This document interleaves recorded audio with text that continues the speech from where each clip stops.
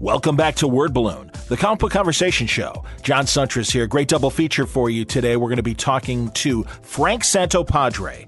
You might know Frank's co-host, Gilbert Gottfried, a bit better. They host the amazing Colossal podcast, and they are about to have their 100th episode. Frank is a great comedy writer, comedian. We talk about his day job writing for The View and some past jobs like writing for Wacky Packages and Bazooka Joe for the Topps Company, friends like Drew Friedman, experiences like seeing the funeral of Curly Joe Rita, the final Stooge.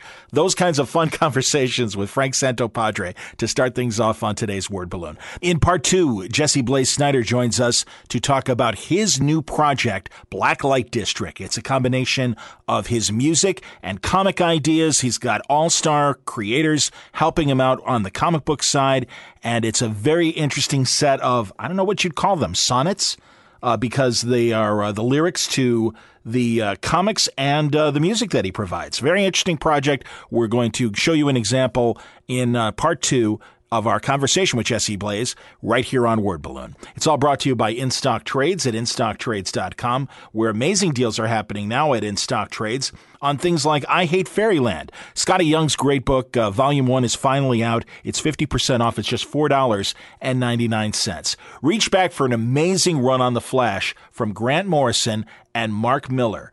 This was back in the early 2000s, and it's a great trade, 50% off, just $9.99.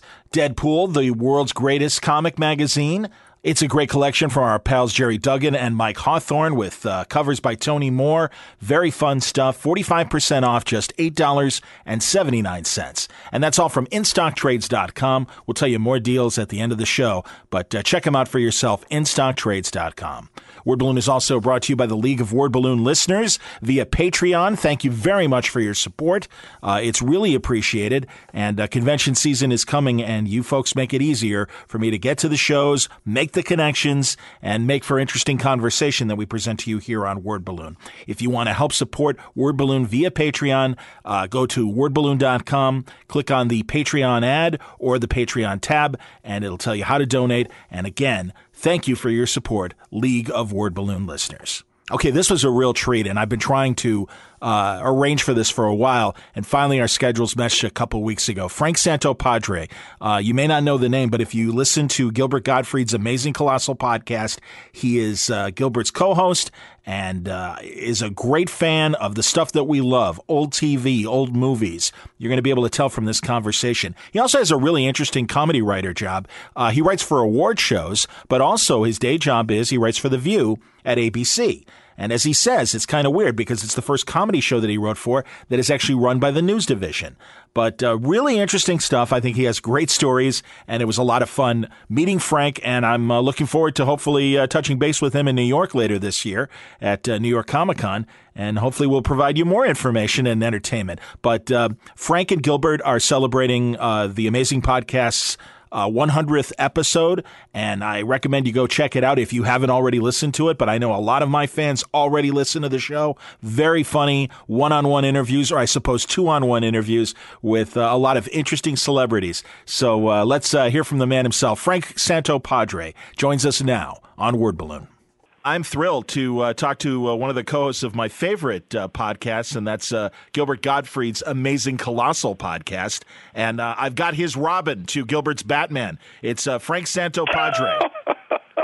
You know, what a terrifying image. Yeah, I was going to say, I don't want to put you in the short green pants or anything, but thanks for coming on, man. It's a pleasure to talk to you. Thank you. It's a pleasure to be asked. Thanks for all your kind words about the show. It means a lot to us. Huge, man. Huge fan. Absolutely. And God, well done in terms of finding and letting us know that some of these celebrities are still alive. I was just telling you off the air, man, 91 or 92-year-old Larry Storch? I think Larry's coming in at 90. Oh God, he should be 93 or 94. I'm losing track. Wow. I just saw him last night on SOB on Turner Classic Movies. Yes, I just recorded it. To watch it. I'm a big Blake Edwards guy. Well, he worked for Blake Edwards a lot. He was in a movie called The Great Race. Oh, I always forget that he's in The Great Race. Yeah, absolutely, man. He's the Texas Jack. He's the local ruffian that shows up. when they go to the town of Baracho. Larry's a legend. You know, part of the fun and the appeal of doing a show like this is bringing these people to new generations. We would get mail from people periodically saying, well, I didn't know who Larry Storch was, or I didn't know who Barbara Feldon was, so thanks for bringing these people, putting these people on my radar. And that, you know, that feels good. Absolutely, That's man. gratifying. Yeah, no, honestly, every week it's a smile. Pat Cooper recently, you just released. Yeah, another guy who I grew up listening to, sure. Absolutely. And, you know, a local television show that I did here, and where I was Robin to another guy's Batman, we had Pat on the radio back in the 90s, I think when the Cubs played the Yankees in one of the first interleague series games and stuff in baseball. But every time, man, we'd talk about possible guests for the TV show. I'm like, fly Pat Cooper out here, man. You know he's going to kill. Oh, he delivers. I mean, even if it's just, you know, ranting. But he's so entertaining. We missed out on a comic named Jack Carter. Yes, you did, unfortunately. Yeah, go on. Yeah, a legendary comic who'd, you know, been a Vegas comic and a comic with a TV career going back to the 50s. And you'd see him. You'd recognize him. Your listeners would recognize him if they don't know the name. If they just Googled him, they'd recognize him instantly. Yeah, he pops up on like Sanford and Son and some of the great sitcoms from the 60s and 70s. A million things. Yep. And your previous guest, Cliff Nesteroff, who just did our show, by the way, had published these wonderful posts on his blog called "Shit Jack Carter Says," and it was just Jack ranting about people he'd worked with, and you know, he's angry at everybody. He's the angriest man in show business. And Gilbert and I said, "Oh, we got to get Jack Carter. We just got to let him vent and just let him explode for an hour." And we booked him. We had him booked. Of course, he was in his 90s, and he passed away within a couple of weeks of us booking him. We never got to him. That's a shame, man. No, I know that feeling. Joe Gilbert, the great cartoonist. Oh, George. Yeah, Joe Gilbert's right. You know, he had agreed in principle of coming on Word Balloon, and unfortunately passed away in a month before I had a chance to book him. That's too bad. I remember his work. Yeah, Joe Gilbert's cartoonist school. Exactly, man. And also, you know, his partner, Norman Maurer, ended up marrying Mo Howard's daughter. I know you're a big Three Stooges fan. That's a weird connection. You know, but it was just to put a finishing touch on that previous thing. We missed out on Jack, so Gilbert and I looked at each other and said, "Well, how can we replicate that? How can we get that kind of a rage and hostility where we don't have to really do anything except just kind of turn the mic on and then just sit back and watch it?" And then we both, oh, Pat Cooper. So we call Pat, who's 87. He says, "I'm retired. I'm not doing anything anymore." We begged him to come on. He was having knee surgery, came out of the hospital, came right to our studio from his surgery. I mean, it was just, you know, you heard the episode, plug and play. Yeah, man. No, it was great. It was like, seriously, this grocery list of celebrities, and it's like Ed Sullivan. Panda's taking a shit is funnier than Ed Sullivan. That's it, yeah. We just, you know, what the show is, John, is we're trying to tell the story of show business through memories and through anecdotes. With whoever is left. Understood.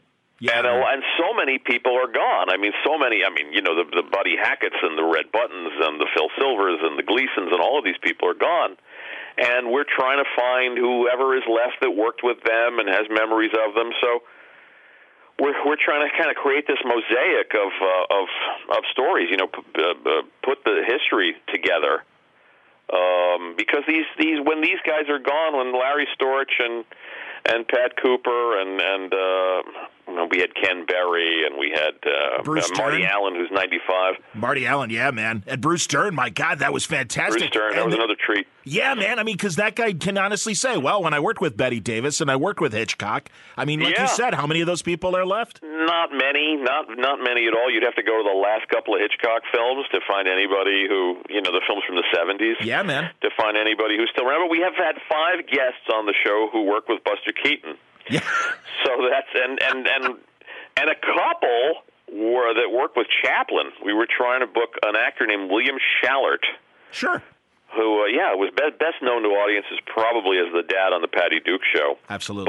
But did a million things. He was in the original Trek. He was in the original Twilight Zone. The famous episode where Billy Mooney wishes people into the cornfield.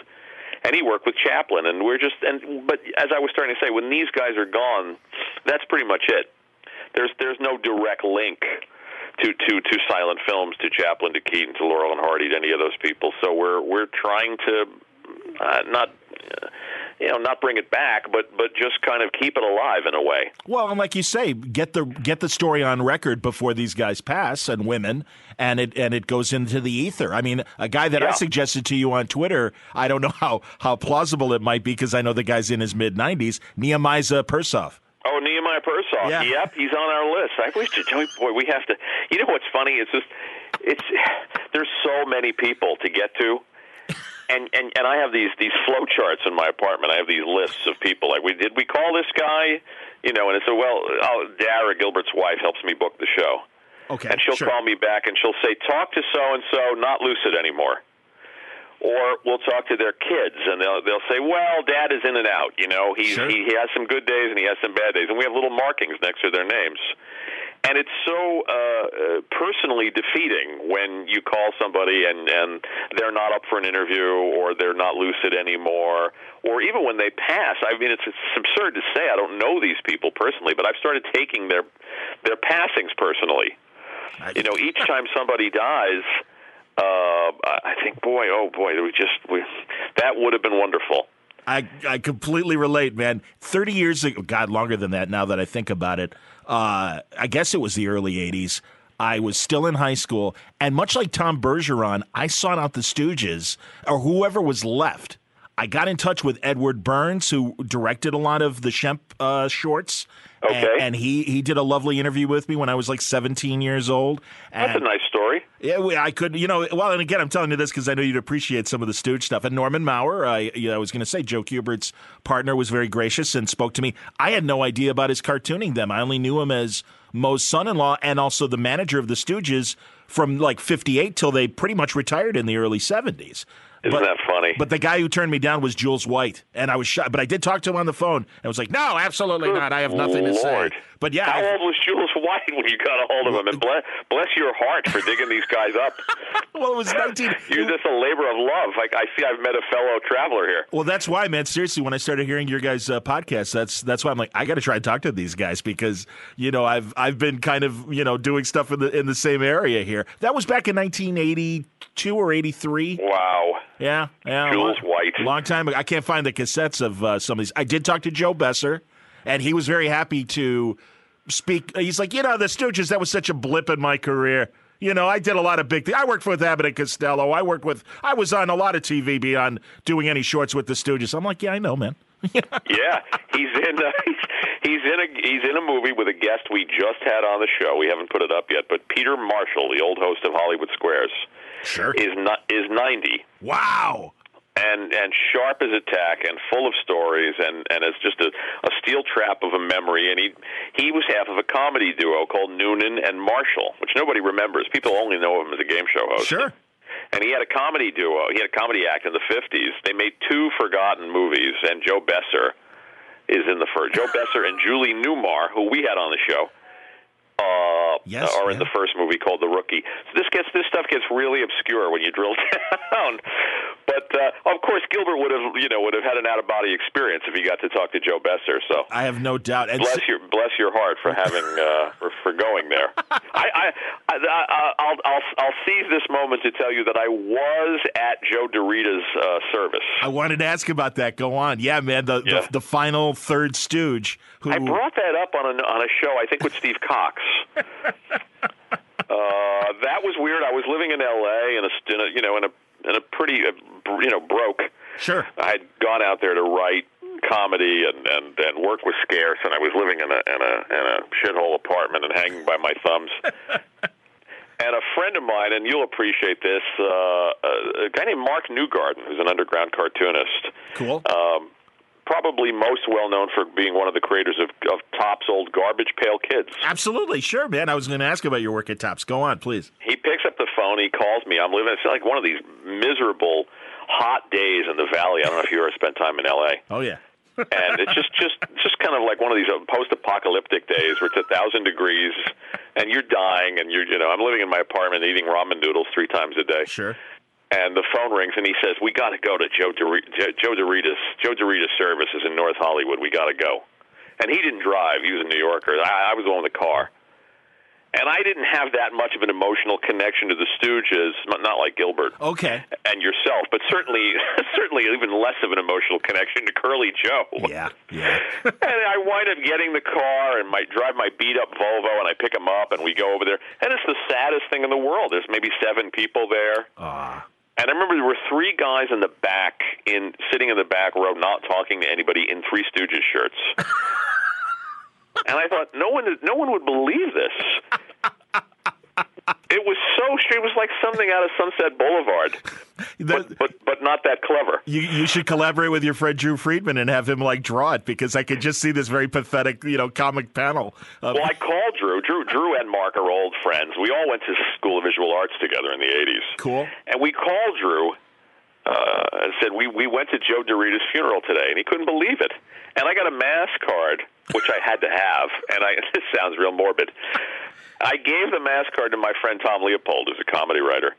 Yeah, I remember you saying this on the podcast. That's really nice, man. Tom was one of our guests. Tom is a comedy writer from a guy who started out with Chris Guest and Michael McKean, and then he wrote for Seinfeld and Cheers and a million things. I gave him this mass card from Joe DeRita's funeral, and it was like I gave him the original Maltese Falcon prop. I mean, he couldn't have been. He said, "This is my new prized possession," and he was over the moon to have this little plastic laminated mass card from Joe DeRita's wake. So that was a surreal moment. That may be my only connection to a Stooge, and of course, it was in death. Well, but that's sorry to bring the room down. No. Well, we're laughing, so clearly I think people are shocked, and I think, again, my audience appreciates this kind of conversation. I was going to say, I remember going to Eddie Brandt's Hollywood in North Hollywood and finding some great 8x10s of the Stooges that had the Columbia Pictures stamp on the back. Oh, that's great. And yeah, exactly. That's the kind of the closest cool memorabilia I could find.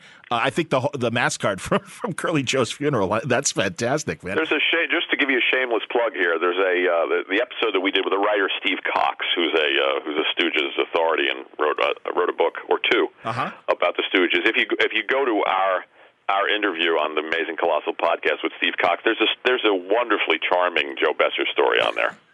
Absolutely, man. And no, I want you to promote. And also, are you on, which network are you on? Are you on Sideshow or Howl? We're with Sideshow Network. Yes. And we haven't done the Howl thing yet. I guess we'll get to it at some point. We're available on iTunes and SoundCloud. Excellent. And you can also get the show through Gilbert's website, gilbertgottfried.com, and our website, which is called GilbertPodcast.com. Fantastic. Now, what's your day job? Do you still write for The View? I have about 62 day jobs, John. Attaboy. Well, when you spend so many years in the business not working, and then you reach that kind of tipping point where the work starts to come, which I'm happy to say it started to come about 15 years in. You come from that hunger mentality, that kind of Depression era mentality. Like where your grandparents who lived through the Depression are always carrying fruit around or turning all the lights off to save money. I have trouble saying no to work. So I take on. I'm doing an award show in a couple of weeks with the comic Michael Ian Black. Cool. And I write. I by day I work at The View. I'm a staff writer. It's a very, very odd job because it's not a comedy show. And it's become even less of a comedy show since we've been taken over by the news division. Interesting. Okay. Are you prepping? Are you prepping for segments and stuff? And not really. I give kind of quips and one-liners and little bits and things to the hosts. Sure. To Joy and Whoopi primarily, but I'll give a joke to anybody that wants one. More than anything else, I've started working with guest stars. So I did a little bit with Morgan Freeman. I did a bit with Nathan Lane the other day. I did something with Bob Saget and Coulier a couple of weeks ago, and little teases, little backstage bits of comedy. Martin Short came on and did a bit that I did with Joy a while back. It's a very odd job because most of what I write and most of what I generate is not used. I'm kind of in case of humor, break glass. I get it. Well, in case humor breaks out. Yeah, I'm kind of a weird insurance plan. In case somebody funny is on the show or they want to do. We do these things cold opens at the top of the show. Sure. We had Dr. Phil on the show, and I did a little bit where Dr. Phil was on Joy's couch, and we did one with Lindsey Graham, which was very bizarre. God, I can't imagine trying to write for Lindsey Graham. Very challenging indeed. Yeah, I mean, and that's it's an interesting job because it's live television every day, and you come in and you don't know what they're going to throw at you. Brett Michaels is here, or who's the guy that took over for David Lee Roth in Van Halen? Oh, Sammy Hagar. Sammy Hagar was on promoting a cookbook, and it's like Sammy Hagar wants you to write something funny for him for this, And so I go down and introduce myself. Hi, Sammy. I'm the comedy writer. Oh, great, man. I want to do this thing. And the next day, it's Ben Carson. Dr. Carson would like a line here. So it's. He needed you on the campaign trail, man. Jesus. Yeah. It's a very strange job. I don't know how to describe it. I said today I may be the first person in the history of the entertainment or the history of television. The first comedy writer that's ever written for a show that's run by a news department. Probably, although, I know Gary Marshall would talk about when he would write for Jack Parr in the Tonight Show days, and, that was the thing. Like you said, he really just had to be there and, feed Parr jokes, and it was always Parr's discretion or not whether he was going to use them or not. Yeah, there's a lot of that. We did an open with the Muppets and Whoopi. We had, I think we had Miss Piggy and Whoopi, and then they said, we have Miss Piggy here. We want to use her. So come up with something. Yeah, that's even harder, man. I mean, it's one thing to kind of, in the case of Marshall and Jack Parr, to get Jack's voice. But good Christ, like you said, to go from Miss Piggy to Ben Carson to Lindsey Graham, that's a hell of a challenge. By necessity, I sort of became a chameleon. I became a guy that got known for writing for a lot of different people. It's a strange business. I mean, show business. You start out with one thing in mind that you're going to be, and you get detoured, and that doesn't work out. And you say, okay, I'll go over here. Yep. My grand plan all these years ago in the 80s, when I got my first agent, the late 80s, early 90s, and I thought, well, I'll just get a job on the Letterman show. What the hell did I know? But there's politics, and there's cliques, and there's the people they went to college with, and there's it's a lot of it is relationship based, and probably I wasn't even that good when it took me probably 10, 15 years to really master the thing or to learn how to be funny on command and consistently funny. And what happened is I started ghostwriting for comedians. That's actually how I met Gilbert. I was going to ask. I wrote for a show called Caroline's Comedy Hour, which was one of those quickie stand-up shows they used to do in the 90s that were cheap to produce. Mm-hmm. And I wrote intros for Janine Garofalo and Mario Cantone and whoever was on the show at that time. Lots of comics. And that's how I met Joy, actually, and that led to working for her. And that's how I met Gilbert, and that's what led to the podcast. But for better or worse, I became known as a guy that could write for anybody in anybody's voice. A couple of weeks ago, I did a thing for Wanda Sykes, and then I did a thing for Louis Black, and then I did a thing for Sarah Silverman. And it's kind of like you're going back and forth between these voices, so you sort of have to have an ear for their style, their rhythms, their way of telling a joke they would do versus a joke they'd never do. Absolutely. And that kind of became my specialty. I kind of became a ghostwriter for comics, for talk shows. I used to write for comics when they would go on Howard. Comics would sit in on the news. I don't know if they still do that at Howard. And they'd call me the night before and say, well, do you have anything for this? Do you have anything for that? And then I started doing what they call panel on talk shows. I started doing a lot of that. That led to award shows. I started writing for Roast, Friars Roast, then Comedy Central Roast. And then I started to make a living kind of being a joke smith, if you will. Yeah, but that's incredibly valuable, that kind of talent, to be able to write for various people like that. That's wonderful, man. Yeah, and I love it, because you don't do the same thing every day. And the award shows are fun because they come and you meet the person. I wrote an award show for George Takei a couple of years ago, cool. and Molly Shannon and Colin Quinn, and basically whatever people throw at me. It's fun because you go, you meet the person, you're only working with them a week or two. You don't get bored, they don't get bored, you don't get sick of each other. you hit the ground running, you do the thing, and then it's over. And it's kind of good for people with short attention spans like mine.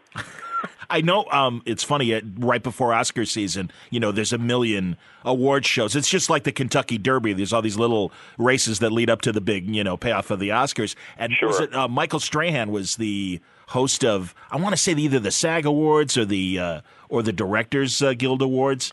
But, yeah, they needed you that night. I got to be. Oh, aren't you kind? I did the Daytime Emmys last year, and I used to write the TV Land Awards.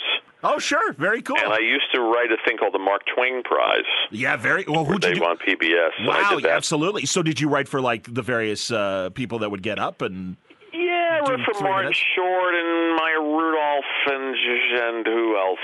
Rashida Jones. Oh, cool. Yeah. They would basically have a roster of people that were going to pay tribute to Carol Burnett or Ellen DeGeneres, whoever it was, and then they'd have 2 or 3 writers come in, and they'd assign writers to people. That's really cool. And I loved it. You go in. It's fun. You blow into town. They put you up in a hotel. You go. You meet the celebrities. You hope you click. What do you want to do? What do you want to say? How do you want to do this? And you brainstorm with them for a couple of days until you have what you need. And it's fun. That is the fun thing about The View is that every day, it's live. Sure. So you're flying by the seat of your pants, and every day it's somebody new.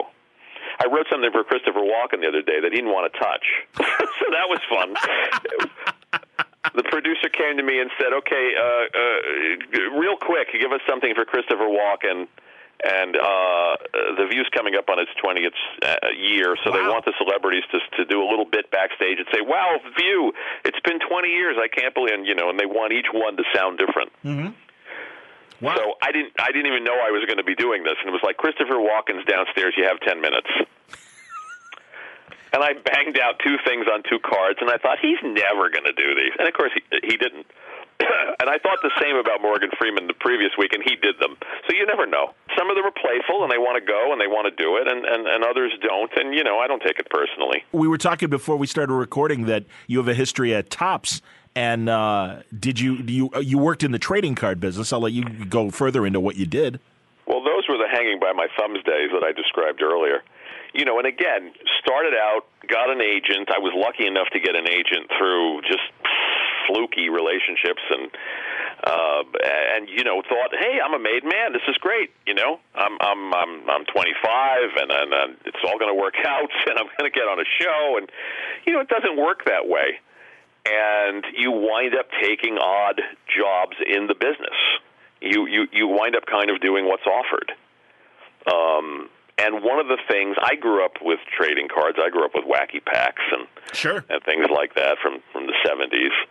And some buddies of mine, Drew Friedman, who you just mentioned, and Mark Newgarden, we went to SVA together, and they were doing non-sports cards, humor cards at Topps, and they were looking for gag writers. So you would go in. Topps was in Brooklyn in those days in an old factory. Okay. That was really lost in time. I mean, we're talking about lunch ladies and hairnets and asbestos in the walls. I mean, it was like a munitions factory. I mean, they might as well have been making A-bombs, as well as trading cards. And now they're legit. Now they're on Whitehall Street in the Wall Street district. So now they're wow. Yeah, exactly. But this was really like going and writing gags in a silent movie house. I mean, it was just so trapped in the 1940s or probably late 40s. I don't know how long they'd been there. And the place smelled of bubble gum. I mean, it was just fascinating. And you'd go for a day, and you'd get a day rate. I was a kid. I was maybe 26, 27. You'd get a day rate, and you'd write gags. You'd write the backs of cards. I remember Bazooka Joe comics was the first thing I ever got paid to do. Hilarious. As a I guess a humorist, for lack of a better term. Tough gig, and then man. that led to Wacky Packs and Garbage Pail Kids and a bunch of top series that never saw the light of day. That the next time you have Drew on, you'll have to ask him about. Ask him about Ugly Americans. Oh, I will. That's a good question. Absolutely, man. And Wretched Wrestlers and God, we did so many things. And they would have so many bad ideas. Not Mark, but the brass would come in and say, how about cards spoofing the WWE? And we'd say, well, the WWE is already a put on. Yeah, really. It's kind of the treachery of doing a spoof of a spoof. Absolutely, man. Too crazy. I wanted to recommend, if you guys haven't seen it, a movie that an old movie that I was fascinated by called Calloway Went That Away. Do you know? Oh, yeah, I know that movie. Attaboy, that's fantastic. Fred McMurray movie, because I love it. Being in the nerd culture, what an interesting examination of the Hopalong Cassidy craze.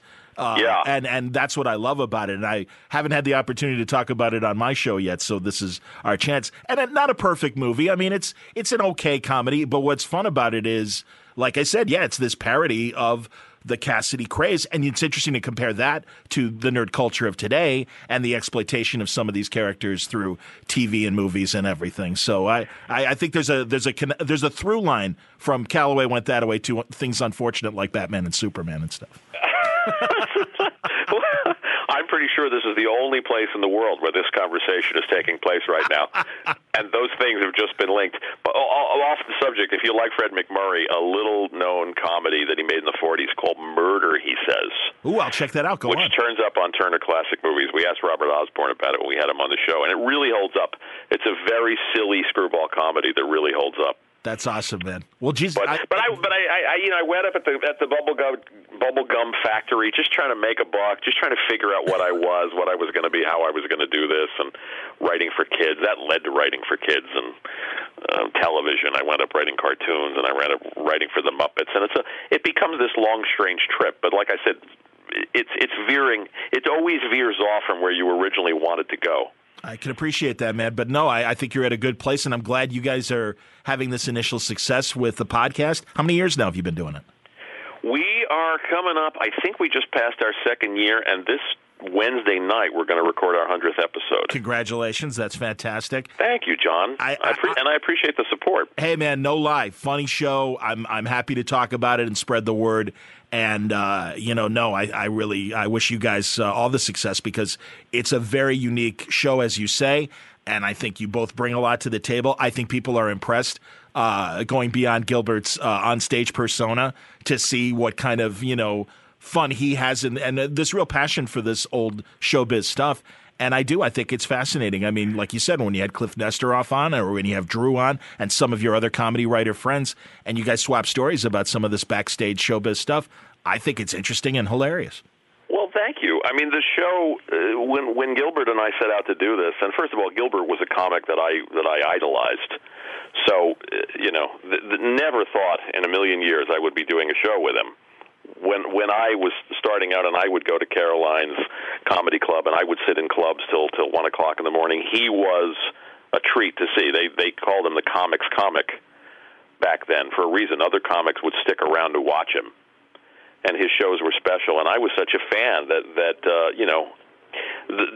to get to do something like this with somebody that I admired so much is an extra kick. People know they know him from movies, or they know him from Howard, but very few people knew that he was a showbiz historian in a way. Sure. So when this idea was broached, I looked at the landscape of podcasts, and I said, well, let's not do another show like every comic is doing. They started to, not to put them down at all, I listened to a lot of them, but it was a lot of comics going on other comics podcasts, sure, talking about the life in comedy. Yeah.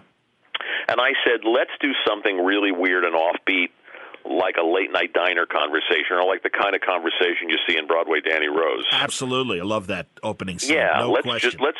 Let's kind of swim in this weird old showbiz and these things that we care about, and the show will be part history and part Turner Classic Movies and part Comic-Con and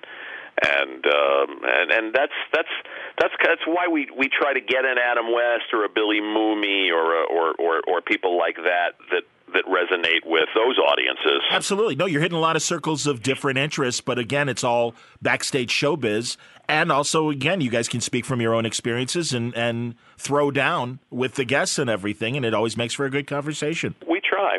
I mean, and like I said, it's started out as a silly thing and a labor of love and something that we were doing mostly to amuse ourselves.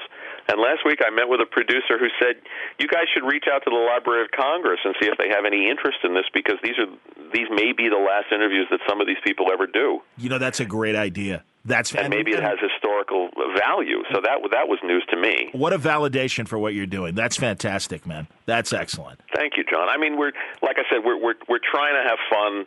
And we're, it's been a thrill for me, a guy who's banged around the business for so long, to meet so many heroes and to get to do a show with, as I said, an original comedy hero in Gilbert. No, man, I agree, and I can appreciate that. That's kind of a Forrest Gump kind of point of view of the entertainment world. And I worked at sports talk for 15 years and had the same kind of feeling talking to some of the old athletes and that. So, like I said, I can certainly appreciate where the fun is of doing a show like this. And again, it's an entertaining show. So I'm going to let you go because it's Friday night, and I know you guys have plans. But, thank you. I appreciate it. Yeah, well, I'm just going to do. I'm just editing another episode. Oh, hey, welcome to my Friday night. I can appreciate that. Is that what you do when you get home? You just work. You bring the show home with you? Oh yeah. Well, I got a full-time job too, man. I mean, it's you gotta pay the bills while you're doing the stuff for the passion projects. Absolutely. So, well, it's nice to meet another, like I said, a fellow traveler and a person who has a passion for this stuff as we do. Likewise, Frank. And when you're in New York, I hope you'll look us up. It would be my pleasure, and likewise in terms of I'll be there for Comic-Con in October, actually. I'll probably be there. Oh, we were asked to do Super Week last year for Comic-Con, and hopefully they'll ask us again. Yeah, I missed it last year, but no, I do intend, and actually the last 2 years, but no, I definitely intend to go this year. So yeah, and I was going to say the same thing. If you come to Chicago, please let me know, and I'd love to buy a dinner or a drink and then swap some amazing Colossal stories with Frank Santopadre. Aren't you kind? Well, we appreciate it, John, and it's nice of you to reach out, and thanks for being such a supporter of the show. Absolutely, Matt. Congratulations, and you have a good night, and thanks for talking today. Thanks. It was my pleasure. Thanks for inviting me on. That was great, and I really hope that I will be providing you an update from New York on a new encounter with Frank Santopadre. A lot of fun, and I hope Frank will come back. I hope you'll forgive the sound difference on this intro. The reason why it's like this is I'm on the road and wanted to make sure that I got this episode out and get the correct information, but there's just the difference as far as the introduction goes. Everything else sounds beautiful on the episode, I promise. Now it's time to welcome back an old word balloon friend, and that's Jesse Blaze Snider. Very excited about his current project, Blacklight District, where he combines comics and music in a very unique way. I've got a video of one of his songs. I'm about to play you the song. It's called Symptoms, and you can see it at wordballoon.com. You can see it at the Blacklight District website as well, and that is blacklightdistrict.co. So 2 videos, Symptoms and Green, are there at his website. Symptoms is at wordballoon.com, and you're about to hear the song now from Jesse Blaze Snider. I feel like Casey Kasem. From Jesse Blaze Snider, the latest hit, it's called Symptoms.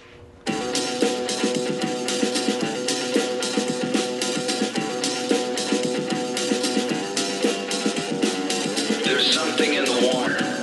There's something in the air. The proof is all around us.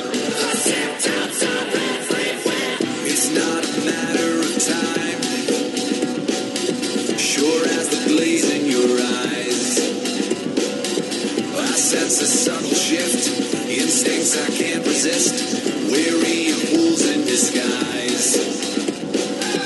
Drunk on a gallon of wine. Red as the rivers you dried. Bad apples for the punch. Bruises and rotten fronts. You've got a thirst you can't hide. There's something in the water. There's something in the air. The proof is all around us. The symptoms are everywhere. There's something in the water. There's something in the air. The proof is all around us. The symptoms are everywhere.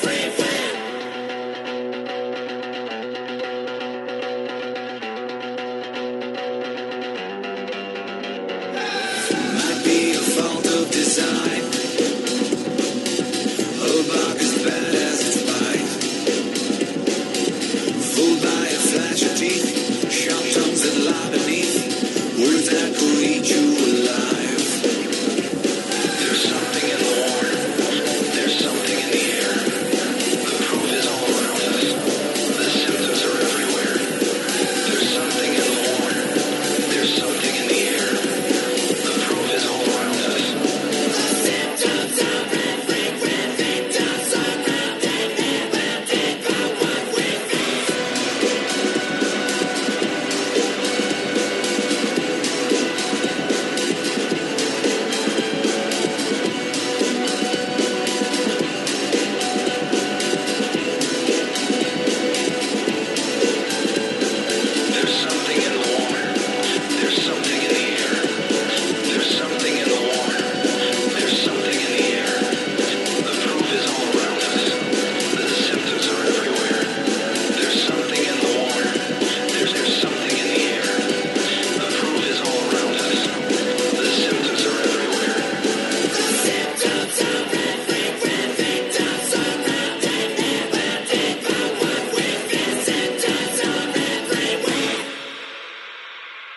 So that's Symptoms from Jesse Blaze Snider. We're going to talk about it and the other comics and songs coming from Blacklight District. A lot of great artists are involved in the project, and it sounds like fun. Jesse and I recorded this interview about 2 months ago, but a lot of the information still holds up. He was just kind of waiting for the right time to debut the website and the videos, and now everything is up and running at blacklightdistrict.co. So let's talk to Jesse Blaze Snider now on Word Balloon.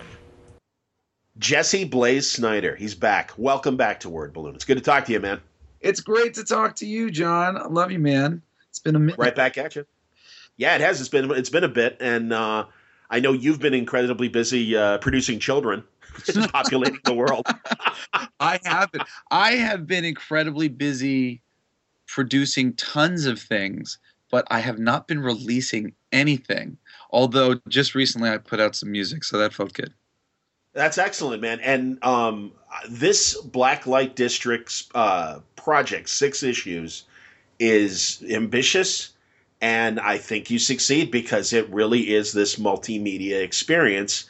And I am very curious in terms of what came first and the whole general idea of what we're experiencing, both visually and audibly. So, well, tell me the genesis of this idea. The music came first, of course. I heard a production that my producer and co-writer Will Knox had done of a song that I had written, and it blew me away. And I was looking for like a project to throw myself into because at the time I didn't know what to do with myself as a solo artist.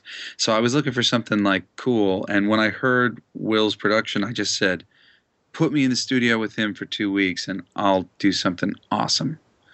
So we reached out and he was really down to do it. And Will's like this polite Londoner singer-songwriter. Will Knox, very, very nice and polite. Hello, how is it going? Will Knox, yes, very good. And I'm obnoxious, and so we're a great blend because he's really. I kind of believe that in order to write a big hit song, you kind of have to be willing to be kitschy. Like on any level, to be a good director, be a good writer, you got to make a comic book that to some people is going to seem weird or stupid or silly. You have to be willing to put yourself out there like that. Like a Matthew Vaughn does with his movies, for example. Yeah. And I think, that's when you're doing like new stuff, like because people are reacting like that. As long as the other group of people are going, this is awesome. Sure. Because there's some amount of people in the population who agree with you, and yes, the time has come. Let's make this statement. Like, let's do this thing. So, anyway, Will has trouble being kitschy. He's a singer-songwriter, and so many singer-songwriters, their struggle is being kitschy, which is why a lot of them struggle to be like really famous because, they won't write the song that really pierce through because it's a little kitsch and it, singer-songwriters try to be kind of more intellectual, generally speaking, even though I would call myself a singer-songwriter, and I'm not afraid of being kitschy. Anyway, me and Will were a match made in heaven, though, because I'm probably a little too kitschy. My dad's D. Snider, Twisted Sister. I was raised on loud makeup and loud performance and everything. So sure, my polite Londoner, I saw him as just the perfect balance for me. And I really just after I set up sort of the parameters for what Blacklight District would be, I kind of leaned into him as far as final decision making would go, with few exceptions here or there, but generally would kowtow to what he thought because basically I was like, if I can make this, audiophile singer-songwriter agree with every melody choice that I have in these songs, then I'll really be able to make something that's really transcendent and really unlike some of the things I've been able to make in the past because I'm a little too kitsch for that type of listener. And also I really wanted to make something intelligent and something that had some meaning. It ended up becoming a lot more meaningful than I even meant to, but the thing that I love about comic books is that the stakes are the end of the world. Whether it's the hero saving, the world from being destroyed or saving the universe from being destroyed, or it's just some individual's world is almost destroyed, but thanks to this individual or whatever else, somebody comes and saves them. The reality of emotion is that whenever we feel anything, it kind of feels like the end of the world. And that's, I think, what really draws me to comics, that sense of scale. And I thought there had to be some way to bring that same kind of idea to music, to songwriting. And it ended up being just this amazing learning experience, because I learned that as artists, we shortchange ourselves emotionally. And by that, I mean, I don't want to say that I've suffered terribly and the pain was the worst pain of all time in a song, because I'm conscious of the fact that there's some person in, Africa suffering way, way, way, way worse than I ever will. So I don't want to say that terrible thing because I feel like it's not true. It's disingenuous.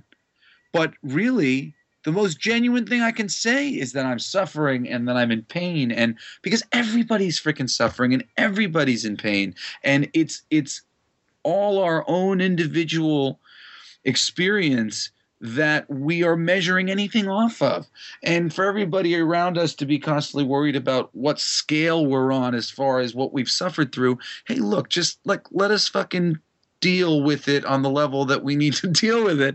And also artistically, you need to be able to always say that the worst possible thing has happened to you, because that's honest. That is how you really feel. And that's how everybody feels, whether they admit to it or not. And I was stopping myself from making those sort of statements in my songwriting prior to Blacklight District. Okay, because I think you're hitting a lot of different classes. There are working class songs in these, or stories in these songs and vignettes. So I don't think you have to worry about that once people do read them. And I think there is wry social commentary that people will get immediately on right away from the first story, Symptoms, to some amazing sci-fi that's coming up. I don't want to tease too much. I'll let you dictate what we talk about today. These are and I'm interested as from a digital package how this is going to be released. They're going to be released individually. Well, the immediate release that we have is they're going to be basically like an online art installation. So we're going to have a website set up that has slowly debuts the 6 issues, which are, these lyric comic books that correspond with these 6 songs. Right. And each one has a great, cool all-star team or all-star individual doing a killer interpretation of the song. When we sat down to do them, all we did was watch genre movies, essentially superhero movies, and The Daily Show. So that comes through. Go on. So what we ended up writing was essentially these 3 social commentaries, and then sort of inner psychology commentary on the state of America and where we are, as a society and as individuals. And, basically the 3 things we came away with kind of through the songs was that, we're all having trouble finding inner peace and are nervous that the people around us have figured it out and we haven't. And yeah, it always feels that way. Absolutely. We're being held to the coals, working too hard for very little to show for it. Which is what Hammer's about. And well, I would say honestly, a lot of I also think, and now I'm going to scan to it, I want to say Phil Hester's story. Mad Hatten. And that's the final thing. And Manhattan is actually about something more insidious, and that is that the things that we are creating for the world are being corrupted by the powers that be. And that's what Manhattan's about. It's funny, Manhattan was actually written about Oppenheimer specifically creating the atom bomb, and that was where Mad Hatton came from. But I couldn't help but completely identify with it, all of my frustrations about creating comic books for the big two. And it was just, it's so funny how the parallels, because it's all about this ending the world and saving the world kind of thing, which was about Oppenheimer creating, the bomb, and him basically having to hand over this thing, and how it was going to be used was not up to him. And that's the thing for all of us. Most people are not the people making the decisions. They're the people who are building the stuff that other people are making decisions about. And the decision making is terrible. Terrible decision making, So, it's created a lot of problems for all of us, emotionally. And I'm sorry. And Frozen is the other emotional one. Yes, amazing science fiction story. J.K. Woodward is the artist. Well, and Frozen, story, science fiction wise. Thank you. J.K.'s is my favorite as far as how it goes with the music. It has a couple moments that are really, really stirring in a way that the other ones, I mean, they're all wonderful, but J.K.'s really gets you in a couple ways in its cinematic approach. They're all so darn good, though. I was blown away by them all. But anyway, did you write real fast? Did you write these songs with these stories in mind, or did you hand the songs to the artists, and then, as you said, Manhattan, starting off more as an Oppenheimer story, becomes kind of a comic book history story? Yeah, no, that is pretty completely clear. Like they were all like adjusted. So like Frozen in particular, like that's my third, sort of emotional inner commentary song, which is about feeling like life is moving on without you, which I know is a feeling that I've had a lot in my life, and I know everybody can relate to. And we use Captain America as a metaphor for the song. The idea was who is that metaphor more apt for than Captain America, who's literally frozen in a block of ice and his life is moving on without him, literally.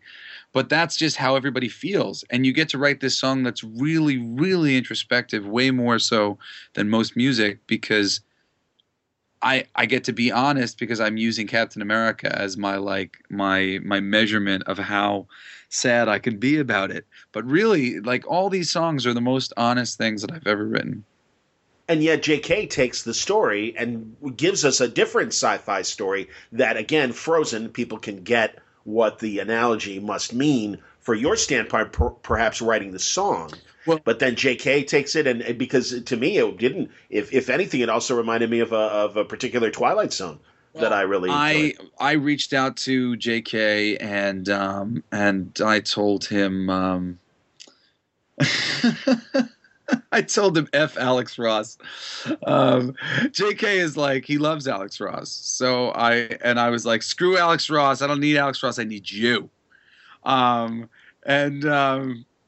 And he knows that I know Alex, and that initially I was thinking about getting Alex, so he was a little intimidated, but he super rose to the occasion. I think because Alex couldn't. I guess maybe I reached out. It was a long time ago now, so I guess maybe I reached out to Alex, and for some reason Alex couldn't do it. Yeah, it might have been a bad time. I know he's got a lot going on right now as well. And I guess when I reached out to JK, and I just was like straight with him because he's an older friend of mine in comics, and I was like, look, I'd reached out to Alex. I was like, but fuck him, you can do awesome. Like, I don't mean to just to Alex, but no, I get what you're saying, and also fine, and he was got super motivated, and he killed it. Yeah. And literally, like a couple weeks later, I ran into a friend of his at a comic convention, and he told me that JK got super motivated because actually JK wrote like a story. There's like a story that JK wrote that goes along with the whole thing. It's really good. JK misunderstood me that lyrics were going to fit the thing, and he actually wrote a story that went with it. And the story's great. And apparently writing the story for me while he did the thing made him kind of like fall in love with the medium again. He got all excited about some that's stuff. great. Yeah, so I was really excited to hear that.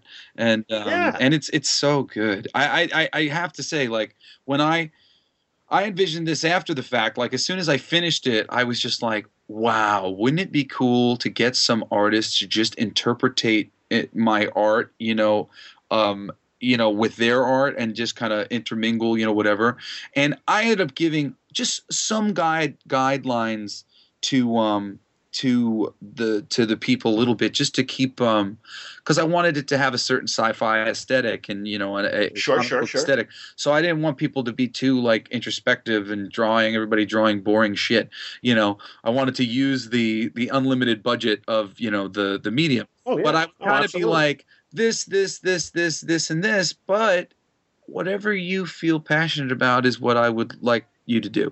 So generally everybody was kind of given a short, a long leash to just kind of run around within the confines of just a loose idea, and like some lyrics, so that they could sit with it and they could listen and they could, get it going. And it's really obvious, like with JK, that he was listening as he was, painting, and there's a few moves where, lyrical moves where you come to the end of the lyric and then you go to the next side of the page to continue reading, and the music changes just as you get to the other side of the page, and it just like locks you into the comic in such a atmospheric way. But the Frozen's not going to be out until, what is that? JK's won't be coming out until February, March, April, May. Yeah, it's the fourth story or the fifth story? Yeah, it's the fourth one. Okay, and I understand. And again, you were kind enough to send me all 6 songs and stories. They are, as you say, did you say you called them lyric comics, basically? Yeah, they're like lyric comics, the lyric music videos. But like they're comic books. So the lyric comics is like the simplest way to explain it, I guess. Yeah, they truly are. They're poetic. They are your song lyrics set to music. Originally it's the song, but then when you add the art, it really becomes this different thing. They are, from a print standpoint, only 4 or 5 pages. But again, so if someone buys this digitally and goes, are you setting up Blacklight District as its own website? Well, it's going to be free online on the website. We're going to do a print version of it eventually. I've got my publisher worked out, but it's super early, so I'm not going to say anything just in case anything falls out. But I really kind of had my pick of everybody that I was interested in working with, and I got to my idol was the one who told me that. Yeah, we'll publish it. So wait. Are these? But online at first they're going to be free. Are they going to? Is it going to be, because you sent me, for instance, a PDF and also a link to where your songs are, and I don't want to reveal that until you tell consumers, because I don't know if they're locked down and you're only giving them to reviewers right now or whatever. Yeah. But are they going to get a digital comic that kind of has its own panel-to-panel progression, or is it going to be a PDF that they read along to this soundtrack? It'll be... Well, I tell you what, there's two ways I might do it. But we're going to do a video version of each one of them that's going to just have the song playing, and it's going to go through, take you through all of the panels and everything. And and for all of them except for Manhattan, there's splits. Manhattan was done like a legit old school comic, so I can't take the captions and stuff off the page. But the rest of them will be like a slightly interactive, kind of video version of the book. Originally, I was planning on putting the comic up along with a player on the site that works with it. But depending on how the player works, if I don't like how the player works, I might I might just leave the covers for the books up on the website so you can go listen and see the cover images, because all the cover images are meant to represent the whole song also. So it kind of gives another cool way to debut the music, and then I can kind of slowly put everything out. Okay, so but you said that initially there will be videos? Yeah, so there'll be videos of the whole comic, but on the website it might just be the cover, depending on sometimes these like players, like on these websites and stuff like that they'll set up. If they're not easy to use, it makes the experience weird because you're listening to music. And like if you're like having to dilly-dally, I can't read it and I can't, it's very easy to get frustrated, I find. So I just don't want anybody to have a frustrating experience with it. So if I can't get a viewer on my webpage that I like how it works, I won't be doing that. Okay, so but it'll be in the videos. Okay, and the videos will be free? Yep. Okay, because that was the other thing too, was how you're distributing, because again, they make sense being the equivalent of 4 comic pages or 3 comic pages, but there are a ton of panels, and again, the pacing of the song dictates how your eye should be, and that's why a video does make sense, I think, initially for a lot of these things, because it's a full experience, but it's that whereas a normal comic book, obviously it's your eye and your brain telling you, okay, now I can go to the next panel. Yeah. In this case, because you are following along with the music and stuff like that, you don't want to get ahead of yourself in the story. Yeah. Exactly. And luckily, when you're reading the lyrics as they're being sung to you, it's fine. You're following along. So yeah, I can appreciate all that. And also then I was wondering too, what kind of price point for basically a 4-minute experience, a 3-minute experience, that again is incredibly artistically rich, and the lyrics are powerful, and the songs are great, and I really think I'm sorry, what's Knox's first name? Will Knox. Will Knox. I think you guys, not knowing Will's body of work, I think there are areas that you go in that I've never heard in your music before. Yeah, no, he brought me to a whole bunch of places that were, a nice new vibe for me, and it was great working with him. I love him. He stayed at my house for 2 weeks, and my wife loves him and my kids love him. So and the reason why it's called Blacklight District is because my home studio is called Blacklight District, or rather my room was always the Blacklight District, and this became the cover that Chris Burnham did for us. That'll be the cover for the published, whatever published version we do. Okay.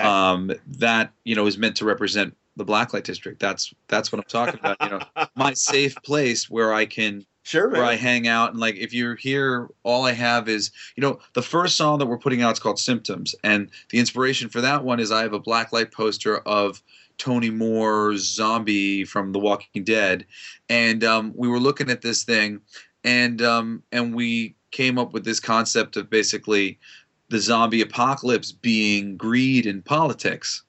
Yes. And that, good timing. Yeah. Gee, I wonder what presidential election might have inspired that kind of story. Exactly. I mean, so this is where all the things, everything came from, but it's like just straight from posters on my wall. So like, I mean, literally like everything is from something that was in my room for the most part.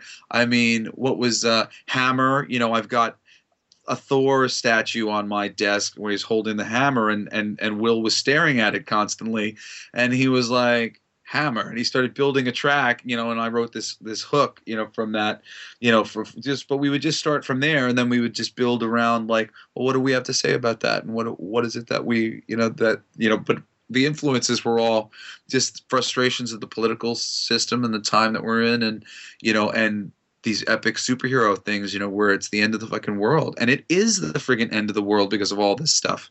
I understand, man. No, and that's why I think a lot of these themes are universal. And Hammer, the interesting thing is, as you say, the ideas start with, this is a Captain America idea, or this is a Thor idea.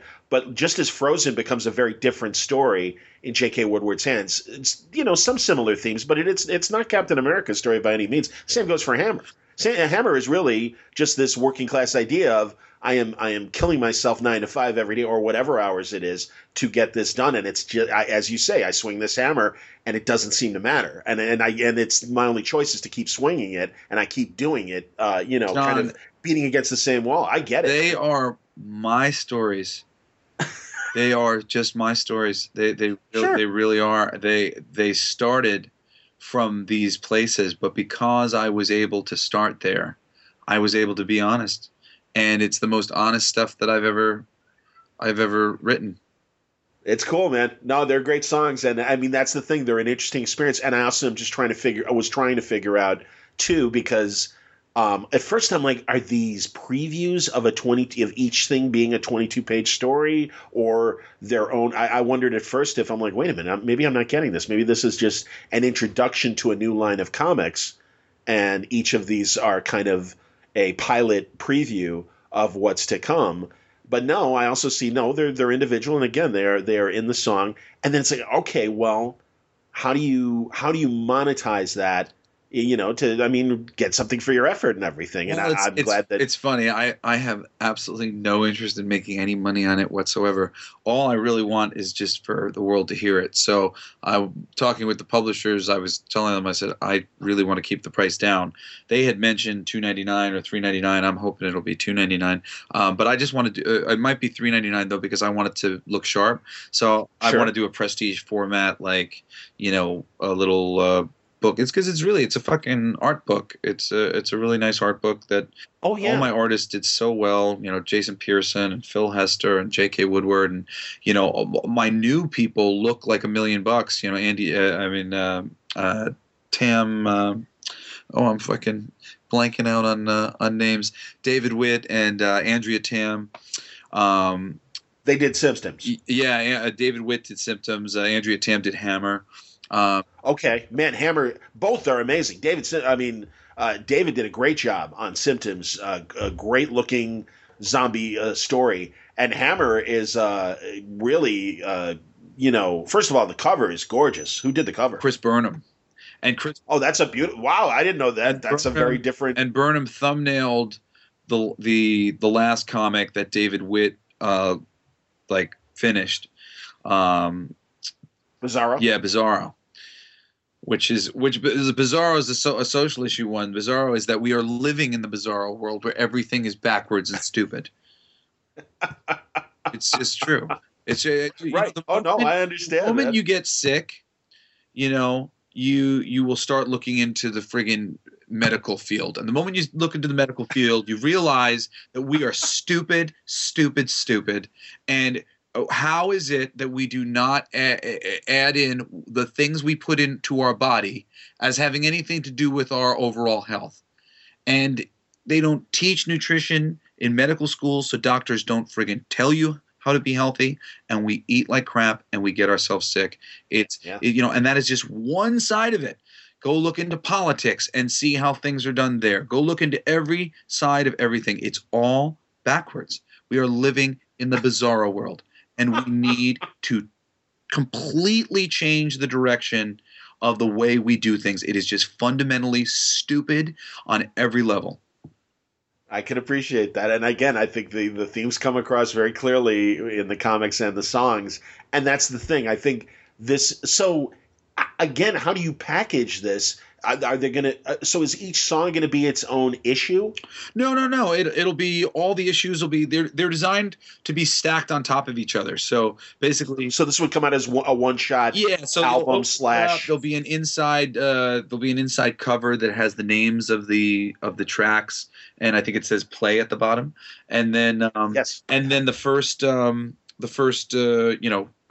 page is the cover for Symptoms, and when you turn that, the Symptoms comic starts on the first page 2-3, the first double spread, and then on that turn page, we wanted there to be a turn page for the mini comics so that we could surprise you on the last page. So then once you get to the last page, you'll immediately see the cover for the next upcoming song. And Right. so it'll just be the 6 songs stacked on top of each other.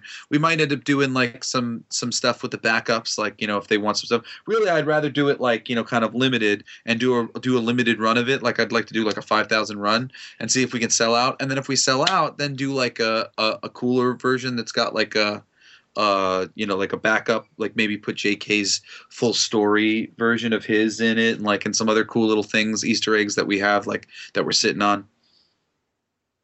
Would it come then obviously with some sort of, you know, download code so you get the soundtrack, or obviously, or a website or a URL of go here for the music? Multiple ways, like you know, that the cheapest version is just to do a download code, and like for me, like I'm not going to charge anybody for that. I'm basically, so like whatever we can do the comic book most cheaply for, will be how we'll do it. Then if we do it with a CD, I think a CD might cost like, you know, $1 or $2 depending on the kind of deal that we would get. Or if we did a what do you call it, UPC? What are you talking about? You know, a USB. A flash drive. Sure, yeah, flash drive is another way to do it. So there's a few. That's ways, true. Yeah. And it all depends, like, you know, kind of what the cost would be. Which you know, the publishers that I'm talking to are all experienced in doing, you know, at least comic books for a while. So I'm sure they'll be able to help me figure out how to make it work. Are you working on a possible live show of this as well? Because, you know, Art Spiegelman has been touring. I shouldn't say touring, because I think he's only done it still in less than 10 cities. But he's done this production called Wordless, where he's gone back to a bunch of silent graphic novels that were made as early as the 1890s and as modern as, I believe, the 1940s or 50s, with a handful of graphic novelists that, you know, they weren't called graphic novels when they were made. They were called silent books. But then he commissioned this, I forget the name of the composer, but basically would go on stage, do a thumbnail biography of the creator, then perform the silent book with a jazz accompaniment. And it was fascinating. And it was on this big screen. I saw it at the University of Chicago. It's amazing. I know he did it in Seattle. He did it in New York. I know he did it in Sydney, Australia. And if people, including yourself, search around YouTube, you will find him in Sydney, Australia, explaining the project and stuff. But that's the thing. I really think, this art is incredible, and I think you could make that kind of production. Now, granted, that would cost to put that kind of thing together. But also, I mean, I'm just trying to find a way for you to make some money off of this, and also like entertain an audience with this kind of experience. Well, thank you. And I think when we're done, we'll be set to do that. I mean, basically, me and, you know, I kind of want to do it with Will. Sure. You know, people have like encouraged me to try to like turn it into like a band thing or whatever. Like, and maybe, you know, if there's a reason to, we could get some other people. But you know, I love Will. I love working with Will, and he's such a big part of what gives it all of its ambiance. So I think he and I would be down to do some conventions with with our comic book videos projecting in the background while we do the tune. Exactly. So, I mean, definitely ways that we can do it, and it can be really cool. Yeah, I think so, man. No, this is the kind of thing that, you know how it is when you go to, especially in San Diego, that there's always cool shit going on at night. And, you know, hey, you can either go watch Conan O'Brien tape, or you can watch a slew of comedians do their thing. But I really think this would be a kind of great live music experience along with the comic art that's happening, and it does become this very different thing. And I think that's great. And I think it opens the door for the two of you to pursue more of these if, you know, the inspiration comes as well. Oh, well, I mean, the inspiration's there. I've been tempted to just kind of have him out and to do it like just for fun. I did one while he was away too. Like, we had one that we'd been working on. Like I had a bunch of tracks that we hadn't finished or whatever, but they were all really good ideas, and I got to finish one off. But yeah, no, we're sitting on plenty. There's plenty of inspiration, and there's plenty of cool things to write about, and I'm really looking forward to doing it again. I'm in love with the project, how it came out, and I'm hoping that you know, it can find an audience. You know, I think there's people out there who feel like I do. Well, all right. So I think the plan is, and if this is okay with you, and again we can edit if you find my thought is here. I wanted to preview this to get people aware of it, but also then maybe we'll come back after 2 hour out. Awesome, sounds good. And we can go into detail on Symptoms in Green and talk about the artist more. But for now, just in terms of laying it out, because you're going to put this out February 1st? Yeah, Symptoms comes out February 1st. Okay, terrific. Well, this is going out this week, this coming week, which for yours and my purposes, the week of the 25th. So it's the week before and everything. Or I could hold it a week if you'd rather and make it that, we could, go right to Symptoms and everything and say Symptoms is out now. Would you prefer that? I think would you prefer it coming out like February 2nd, our first conversation here? Oh, yeah, that'd be great. All right, let's say that. Do it. Well, let's say that. Okay. All right. So right now people can go and download Symptoms, which is out, was out on February 1st. Yep. Yeah, as you're hearing this. And they can check it out, and they can check it out for free. They'll get the full video and they'll get the full song for free. Yeah. That's awesome. And it's going to be at where's the website that people can see this?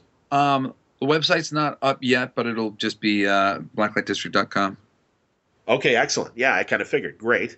Excellent. And I know eventually there's going to be a published version of this. And in a couple months we'll come back and we'll talk more about more of the stories as they appear. But we've kind of already mentioned some names that are involved in this. Chris Burnham did the cover, and also Code. At least I don't know if he did the breakdowns or whatever for Bizarro, the last story. He did the breakdowns for the last story that David Witt got to finish. He was okay, and David, of course, did Symptoms. Yeah, David did Symptoms. David is amazing. David is he's an artist, obviously, but he does a lot of posters for music venues, Okay. And and he just will do a million different styles and a million different things all the time. He's super, super versatile. And one of my best friends, Aaron Sparrow, recommended him to me for this comic book that I'm producing right now called King of Kings. And I hired him to do King of Kings, and he is just knocking it out of the park. We're like halfway through the second issue right now. It's a 4-issue miniseries. And in the middle of it at some point, I was like, all right, dude, I need you to do 2 of my things for my comic book. He was in my back pocket as I reached out to everybody. Because there's lots of people I reached out to who I'll reach out to again, let's say Jill Thompson, who at the time was dealing with a lot of problems. She had her roof blew off her house and a whole bunch of things. And she ended up not being able to fit in doing one of the comics. And I ended up replacing her with Andrea Tam. There was a lot of people that I had to replace, and David Witt was just kind of my backup guy. Sure. Because I had him, I was already working with him, and I loved his stuff. So I was waiting to see what I had, and it ended up being perfect because the ones that I wanted him for was either Bizarro or Symptoms, and he did Symptoms, and he helped Chris Burnham do Bizarro because their styles are pretty similar. So it was a good fit and saved the day for me on that one. So and now I forgot my question that I was about to ask you about David. All right, so David did the first story, he did the second story. Oh no, and was Jill supposed to do Hammer, and then Jill was going to do Hammer, yeah. Okay, all right. Try to remember what we talked about her doing. I don't remember exactly. I think what we talked about was a little bit more the original metaphor of the song, which the song was supposed to be sort of a fairy tale, or not a fairy tale, a fable about. Well, yeah, more of a myth or a fable. Yeah, about a guy who was locked in a cell, and chained to a stone and given a hammer and told, when you break it, you can go. No, I understand. But, again, I like the working class choice that was made instead. Yeah, that was that was the thing. We were able to kind of take everything somewhere else. But so we were going to do something more Count of Monte Cristo kind of bit. I understand. But, yeah. Well, now I remember what I was going to ask you. Okay, so King of Kings, is it coming out now or is it King of Kings. I'm hoping King of Kings will be out by the end of the year. Okay, good. I'll be So you had by told the end of the year. Okay, because you had told me in emails about King of Kings, and I was going to say, oh, did I miss it? And yeah, I wanted to talk to you about that when it's ready. All right, well, when it's closer to release, we'll talk more about Absolutely. You know what the trouble with doing independent things are? You are not the man, and by that I mean you're not the gigantic company that they know is the bedrock of society and will be there for forever. And people just freaking flake all the time, even when you pay well, even when you're really kind to everybody. Like, I mean, I'm really like the greatest boss you can have.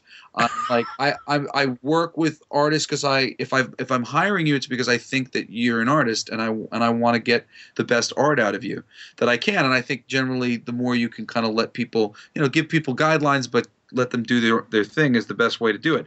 And despite all those friggin' guidelines, it's so difficult. Like, as soon as I finished the first issue of King of Kings, everybody who was working on the book just decided to take a break. Like, and not so much to take a break, but like there was other jobs that they had to that's what I assumed was happening. And they couldn't they weren't going to get in trouble from Jesse necessarily. And if I had friggin' yelled at them, what the hell would that help me anyway? Right, you're not going to get what you need. Yeah, exactly. So it's like if you're an asshole about it. Yeah. So it's just like it's a slow, stupid process. But David Witt had actually apologized to me at some point in the year, and he was like, you know what, like because he had got like burned by somebody who had like hired him for like a little something, and he was like, you know what, I learned a real bad lesson because you are consistent and you pay me on time and you pay me well and you're great to work for and I took time off for this stupid thing and this person sucks. So and I was like, well, at least eventually like it comes back. And then so he's been like pounding out pages pretty good now, and we're on a good clip. So I'm hoping we'll be able to like solicit by the end of the year. I just had a big meeting about that the other day actually. All right, good. Well, then when King of Kings is ready, then we'll talk about that as well. Yeah. And you're a multiple threat, man. You're a multimedia threat, as we know. I mean, we know about the music and obviously the comics. And also, another reason why I like Blacklight District is you're using a lot of different muscles. You always have in comics. You've written things as different as your Muppet comics for Boom, to your Vertigo stuff, to your Evil Ernie stuff. And I think you are capable of using different comic writing muscles, but also then again, and I think it's reflected in these. Oh, absolutely, man! And I think it's reflected in the stories and the choices. And that's another interesting thing that clearly it was the artist that took the stories maybe in a different direction, but using your words still. And that's even more interesting because I think it does. I think they go in areas that if you haven't had the opportunity to write in those specific story genres, you have in the basic sense. But again, like Frozen went from being, like I said, this Captain America story to something very different. Yeah, well, thank you. Ego is good because if without it you can't make any decisions. You're fearless with ego. Exactly. You can't trust yourself. Right. But at the same time, it can't be ego forsaking all others, and you have to value everybody the same way as you would value yourself. But you have to just be practical about what you know of of people and things and situations. But I really appreciate that you saying that. My best friend and my brother, I had a conversation with both of them separately, and I asked them the same question, hoping what the answer was, and they actually both surprised me by telling me exactly what I wanted to hear, which was that I don't really have a style. I don't have a writing style. I try to bend to the will of the project, whatever it is. I just want it to be the best version of that thing that it can be. So whatever it might be, whether it's the Muppets or Toy Story or Evil Ernie reboot, or a Hulk one shot, or this Blacklight District thing. I really try to make them purely, something organic, something that lives. Have you had a chance to talk to Jamie McKelvey and Kieran Gillen about Phonogram, and did Phonogram in any way kind of make you think along these lines for Blacklight District? No, you know what? I don't even know anything about Phonogram. What? Fine image book. Oh yeah, and, I got it. Well, yeah, it's a very different idea, and it's really more about the music club scene versus, I think, the different ideas that you are kind of projecting through Black Light District. But it's an interesting. I like that comics and music are kind of, in the minds of some creators and everything, and I think it does kind of add a dimension to the storytelling when there's a soundtrack involved. I'm sad to say I am out of the monthly grind of like comics, like where I was like constantly kind of like paying attention because I was always there at the store on Wednesday and stuff. Now, I was too busy and I couldn't keep up with all the books that I had, and I fell far behind. And for a while I didn't read. So when I got back into reading, it was by like getting back to like kind of trying to get a great graphic novel, something I hear really something great about or whatever. Like I love Manhattan Projects. Oh yeah. Well, Hickman, and it's crazy fun history, and I can see a kinship to Manhattan Projects with stories like Symptoms and Bizarro. Oh yeah, thank you. I love love his stuff, and I love. Have you read Phil Hester's oh crap, what's it called? It's so good. I'm blanking out on it. I've got it. Coffin? No, it's the one that he did for Boom. No, it's the one. Oh wait, he did it for Boom, maybe. Yeah, a couple of years ago. Now I can't think of the character's name. Oh, Deep Sleeper. Oh, sure, Deep Sleeper. Yeah, that was a while ago, but yeah, that was a good. I love that was good. Deep Sleeper. I had Deep Sleeper in my freaking pile of things to read for years, because you get, when you're friends with comic book readers, you constantly like get things, and sometimes when you get backed up, you just like don't have a chance to read it. Sure. So I would constantly just be like try to add one friend's thing to my pile, so it didn't seem overwhelming, just one thing at a time. And I took that on an airplane and lost my mind over it, and immediately gave it to my brother Shane, which is very meaningful because we like share like super awesome stuff with each other only. That's awesome, and I'm not surprised. And again, Phil is another very versatile creator that is capable of a lot of different kinds of storytelling. And I always forget that I got Phil. I got Phil in my book. It's yes, ridiculous. You know how many of my idols I work with in this book? Chris Burnham's not an idol. Chris Burnham is a great friend of mine who I've known for forever and who I've always thought is the shit and is he's ridiculous. Yeah. No, I'm with you. Absolutely. But I didn't grow up idolizing Chris. What? I grew up idolizing Jason Pearson. I grew up That's cool. idolizing Phil Hester and idolizing Eric Larson and Chris Iliopoulos, who, Eric Larson does the old school colors on Manhattan, and Chris Iliopoulos does the old school lettering on Manhattan. And I grew up idolizing, JK was like, really at the end of it, like as I was starting to become like a professional, but still, I had seen a lot of his shit, and I really, really loved JK. So It was for me, it was like, look at all these wonderful people I have working on my book. This is awesome. No, it is absolutely no. Visually, your artists are quite incredible, and very good recognizable names. And as you say, the newcomers as well come to the table, and they're nothing to sneeze at, and they are excellent. And every story is or lyric comic experience. Again, I don't know what you call it. Yeah, because some of them are stories, and some of them really are just kind of a feeling again that the song evokes in terms of. There's not an end here because this is unfortunately a state of mind that either the country is in or society is in, or even in the case of the Hammer, the individual is in. Yeah. And it's just like, this is what I'm doing. They're all just ideas, they're all just one idea. I hope they're all clear, a nice clear idea that people will be able to connect to. I had a lot of people get like kind of nervous over the past because this was finished a while ago, and I've been kind of sitting on it for a minute, figuring out what to do with it. And a lot of people were just nervous about how different all the songs were, and that even the songs, even the comics, even amplify how different all the songs are. But that's why I love it. I understand, and I think. Again, I think it would be an incredible like live performance experience as well. That I think you can, do at a couple cons and kind of convince people from a proof of concept standpoint. And I really think this can be a thing. Oh, well, thank you. That you could take out. Absolutely, man. No, I think it's really, really interesting. And too, people are trying to come up with happenings for the geek culture that is more of a live music or club experience. And I've been to, after hours where there's a DJ spinning and, we've got a couple artists just kind of up doing, quick sketches and just having fun. And some of it could just be very impressionistic, and some of it could just be, hey, so-and-so's doing Captain America, another person's doing Conan, whatever. Mm-hmm. And that's fun too in its own way. But that's why it's like, no, this is interesting that a real story is being attempted from both a sound standpoint and a visual standpoint through comic art.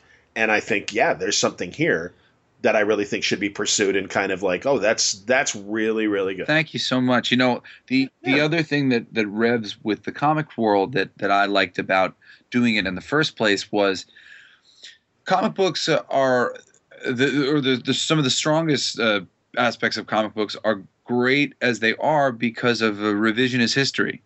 It starts with one artist, and then the next artist picks it up, and then makes the next something different. Yeah. And I really like the idea of just like, hey, you take this. It has a vibe to it. See what you get from the vibe. And comic book art even more so, really, everybody's style has its own vibe. Every colorist has their own vibe. And the atmosphere created like through all this is, I just feel very unique, and it's really transcendent in a way. I just came up with the idea, to do it, and executed it. But I didn't sit down and listen to it along the way really or anything. I was just kind of I would get things and I'd be like, oh, great, it looks really nice. Freaking looks great. Killer. And I kind of figured it out as I went along. And then I literally had to put it together and was like, no, move this, change that, whatever else. When I sat down and finally listened to it for the first time, I was floored by how great it was. And I mean, the music I had listened to a million times. I'd listened to the music so many times, producing it and getting it all together. I'd listened to those songs over and over again. But it was so different and so fresh and so unreal. I mean, I just felt so honored and glad to be a part of it, because each one of these artists, came to the plate and executed something spectacular in their own right. And I like to think that my organization skills or priming them was helpful on some level, but I just got to give it up to all my people for, just every single one of them is just unique and has energy, and really obviously some love was put into them. And that's the hardest thing these days really, is to get somebody to work on something that you did and to love it the way you loved it. And that's how I felt. I felt like everybody really just gave me a little piece of their soul when they were working on it. So I'm super grateful. I understand. Well, I think of this compared to, say, something like Arkham Asylum with Grant Morrison and Dave McKean. Oh. If you just read that script, Grant Morrison wrote an incredible Batman stuck in Arkham Asylum story. And really, if it just read as a script, it would make a very compelling prose story. Dave McKean comes in with his album rock kind of design sensibility, makes it something completely even crazier, and adds this amazing dimension, and really does it becomes something different. It is. It's very, very interesting vibe, that book. I used to have that Arkham Asylum. I had a really great Dave McKean poster of the Arkham Asylum thing. It was like Joker's head as the entrance to Arkham Asylum. Yes. Like that. It was hanging. Well, imagine if someone had that was hanging in the Blacklight District, not the current Blacklight District, but in the old Black. See, that's what I'm saying. That's Blacklight District. So a song would be written about that at that time. Exactly. That's what I'm saying. I mean, imagine another dimension being added if someone could come up with a soundtrack. And I think they could have. Yeah. And it would have been great. And also, again, I being older and stuff, I am of that age of the ambitious War of the Worlds rock kind of album story that was made. And I don't even remember who the hell did it. My friend Scott Lucina had done a music comics thing a while back with Chaos Comics, and I think also with Earth X. Okay. Oh, I He remember the produced Earth the X stuff. soundtrack to Earth, Yes. but it was more a score. So it was like sort of it was like background score Yeah, atmospheric. to Yeah. listen to while you read the book. But it was very cool. Well, that's initially what I was expecting from Blacklight District, and instead got something very different. That, again, I think, knowing where these songs came from, and then the end result of what we're seeing with the comic story, no, it's pretty amazing, man. And honestly, in your printed, when you do the printed thing, I hope you do kind of say, hey, this, include some sort of text piece saying, this story started off as being a Thor story, Hammer, and look at what, suddenly became of it instead. Yeah. I guess I should add a little back page of notes. Liner notes, man. Yeah, absolutely. Into everything might be a good idea. Yeah. Yeah. I'm not trying to make more work for you, Jess. No. Hey, man, I'll eat that like a sandwich. Yeah, no, good ideas are good ideas. I'll take them. Attaboy. So, and I started to ask, so what else have you been doing? I know you're, like I said, you're a multimedia threat. You're a voiceover man. You're cranking out your music and stuff. And let's see. I just put out this song called Promised Land, which has actually been like out in the world for a while. You've probably heard it. It was playing on Monday Night Football for like 8 weeks next to like. That's great. Yeah, next to like. Congratulations, that's fantastic. Papa Roach and bands like that. Thank you so much. Wait, I was just talking over you. So say that again, please. Oh, it was playing on Monday Night Football next to AC/DC and Papa Roach and stuff, which was very cool.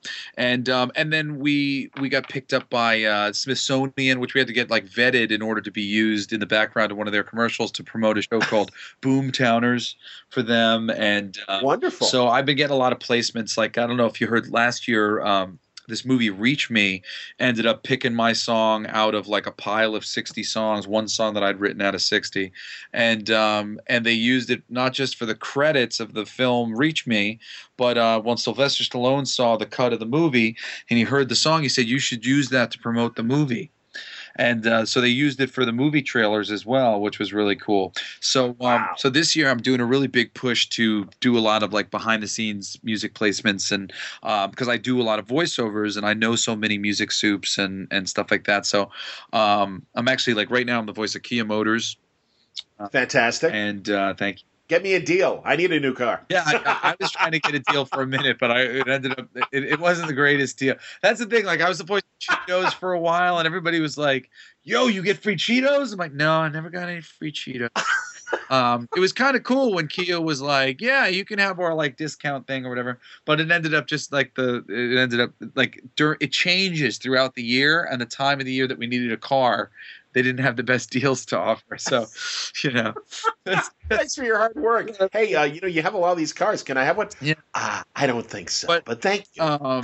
Maybe you've caught me, John, on Food Paradise on Travel Channel. I can't watch that stuff, man. I'll gain another 50 pounds. It's like food. I love those shows, but then I really want a Reuben sandwich or something. Well, dude, tell me about it. When I'm in the booth narrating, next on Food Paradise, this delicious steak, and like I don't eat red meat anymore, but oh man, do I want to when I'm at that. I'm just in that booth going, oh my God, that looks good. Holy. So which Food Paradises have you done? You did a steak one, obviously. What have you done? Oh, I've done tons. The one I'm recording right now is my 4th season with them, or rather 3. Oh, that's great. So you're the regular guy on Food Paradise? Yeah, they used to have another person for like the first like 3 seasons, maybe 4 seasons or something. But I took over for them a couple years ago, and that's fantastic. And they brought me back a bunch of times now. The show's actually really great. It's very funny. The original show wasn't so funny. It was kind of straight. Sure. My version of the show. The scripts that they wrote for me were a lot funnier, and then once they realized that I could like tell a joke like that they would write, they started writing a lot more jokes, and I end up like interacting with the cut a lot. It's pretty funny.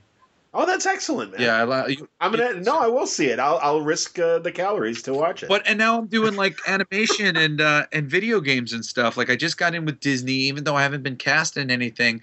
I'm like up for a lead in one of their Disney XD pilots, and I'm wow. And I'm like on their short list. Like they don't do auditions; they just have like people they'll reach out to. So I'm on that list of people they'll reach out to, which is cool. And I did Call of Duty and Final Fantasy last year. Congratulations. That's fantastic. Yeah, I'm excited. So like just more and more and just tons of opportunities. I realized last year that like something that was holding me back in my career was I wasn't willing to ask people for help. And it was holding me back. And so this year I just kind of asked everybody for help, of all the different things that I was trying to do, try to get things together. And everybody has just like blown my mind of how kind and generous they've been, and just immediately rose to the occasion to help me and hook me up with various people. It's really been very humbling and awesome. That's excellent, man. Well, as your animation and gaming, if you get some leads and stuff like that or whatever, yeah, let me know and we can talk about that stuff too, because I'm fascinated. And also, as you said, what are music soups? Music supervisors. Oh, okay. People there we who go. choose the music commercials and. All right, now I'm with you. Okay. I wasn't sure if that was a company thing, or now you're talking about people that have that job. Yeah. I make my money, in commercials largely. It's just a lot less money to be made in like narration. I enjoy it, but it's a lot less money than like getting money, getting your voice in commercials. But I work in like every field of voiceover, and all those fields, they are also using music. So I know all of these producers and people who either know music supervisors or, are, and some of them I'd been utilizing, but largely it was the people who would like ask me and would reach out to me about stuff, because I never like to be pushy. Sure.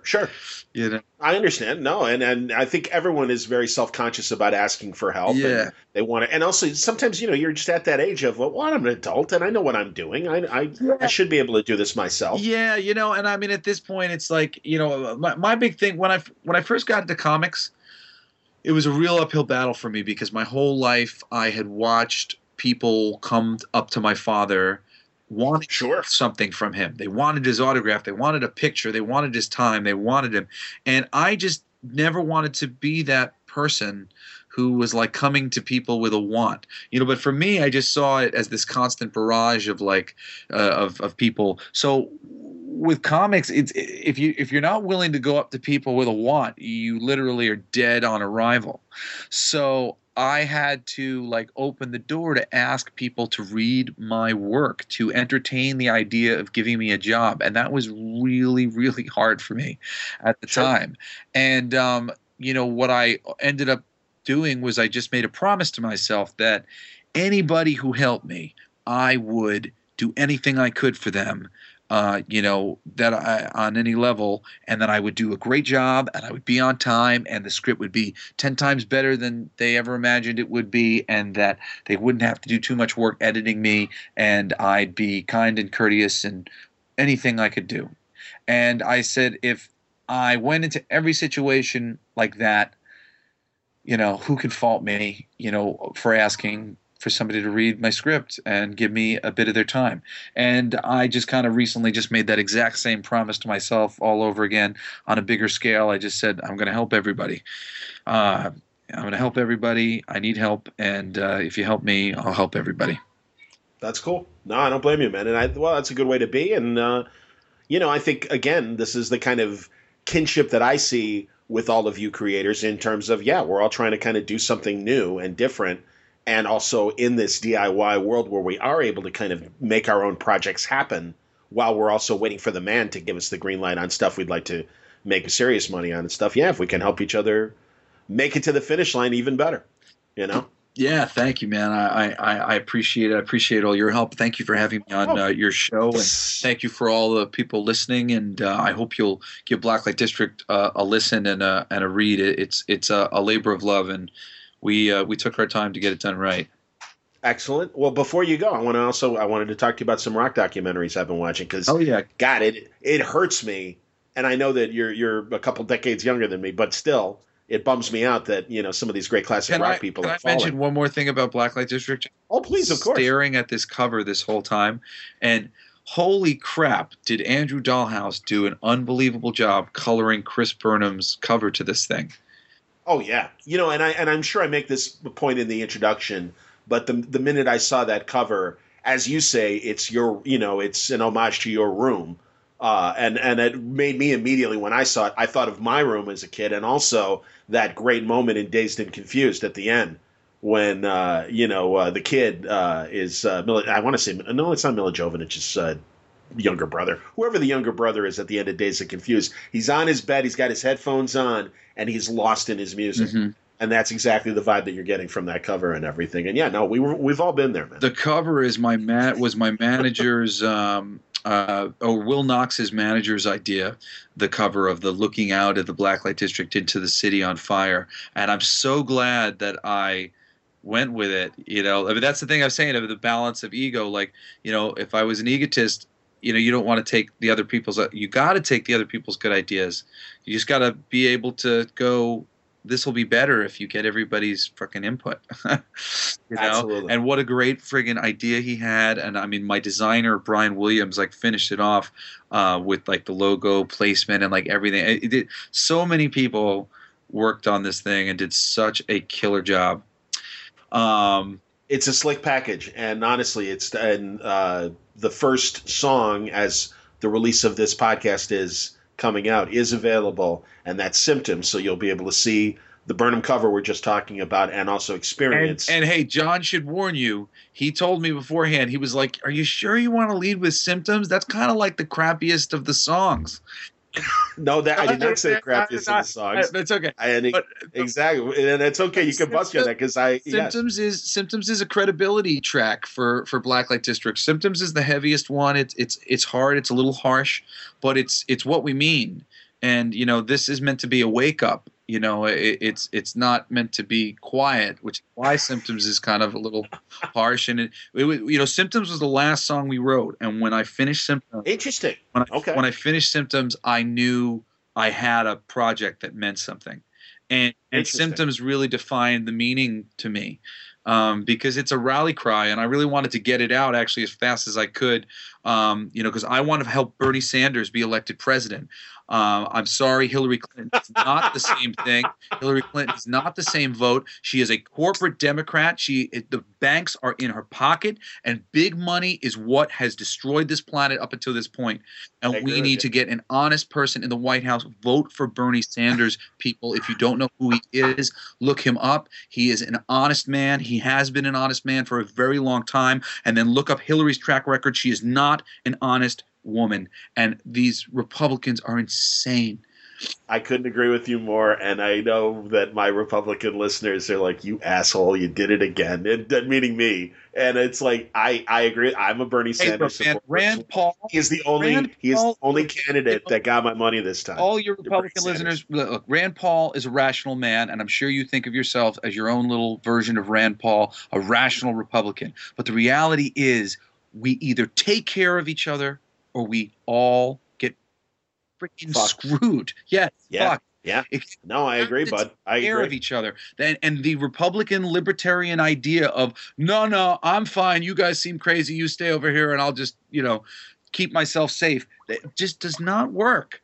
I agree with help each other, and then I completely help each other in our work areas. We can't be afraid to help out our coworkers, and we can't be afraid to help out the people in the same fields as us. We have to just help. We lift each other up. A rising tide lifts all ships. It's just true. Yep. No, I agree, and I think that in other economic scary times, it has been the idea of trying to help each other get through those times that has made a lot of people's lives more bearable. Absolutely.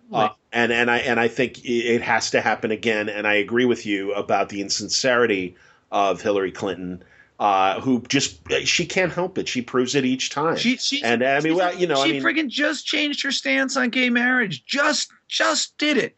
Like a couple of years ago, she was like, I guess so.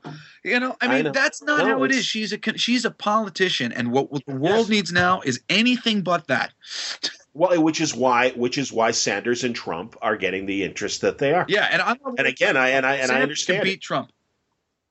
Well, I hope you're right, this is a very good Christ. I feel like I am in the back seat of a runaway car and nobody's at the wheel. This is what this was about. This is why I wrote it. The world is burning down outside, and we can't just hang out in our cocoons and let it happen. I know, man. I hear you. That's this is why I put it out, and I'm hopeful that maybe the message will reach some people. Well, And get it's some going to be people a to very vote. interesting 9 months from now. It's going to be a very interesting world, and I don't even know what the hell's going to happen. And we're still, thank God, a couple days away from. I don't even know when the Iowa caucus is. It might be the first or the second. So maybe it's already the process has already begun. Yeah. But yeah, I have no idea what's going to happen, and I can appreciate both sides of the aisle being disgusted, frustrated, and either they're not going to engage, or hopefully they will, and they will vote the candidate of their choice. And I agree with you. I'm a Bernie Sanders person. Yeah, it's so terrible. I mean, the idea that government's going to move out of the way in all aspects, meaning government is going to move out of the way to make it an even playing field for everybody. No, it is not. No, it's not. Especially not when the side of the aisle that the people who are trying to get that to happen is the same side of the aisle that is making sure that we never relinquish any of those special deals that have been made with any of these special interests that have existed for more than a century. The Flint water issue is an example, a glaring example of, there's too much regulation. No, there's not. No, there is not. And anyway, I want to get off the politics because, again, I know that people don't tune in. People jobbed to do the regulating that we have in place as is. It's Absolutely. such a terrible system. The moment you look into every side of it, it's just wrong. And that's I agree. We need to do something. No, and again, this does underline symptoms, and that's why I'm allowing. Yes, it is. Well, us to go as far as we are. It is about poison. Absolutely, man. No, you're 100% right. And believe me, man, I do agree with you. And I know a good majority of my listeners that have been on the trip for 10 years know where my politics lie and are probably not surprised that I'm a Bernie Sanders supporter as well. But yeah, man, I understand. And again, baby, I just want honesty, man. People say, "Oh, well, what if he can't get anything done?" I don't want to. We can't vote like that. Let's just put the honest men in. Put the men in with the old long beards who seem really wise and really reasonable, and have all of them have long, stupid, boring, pointless conversations and come out with reasonable ideas, not this stupid business profit-minded garbage.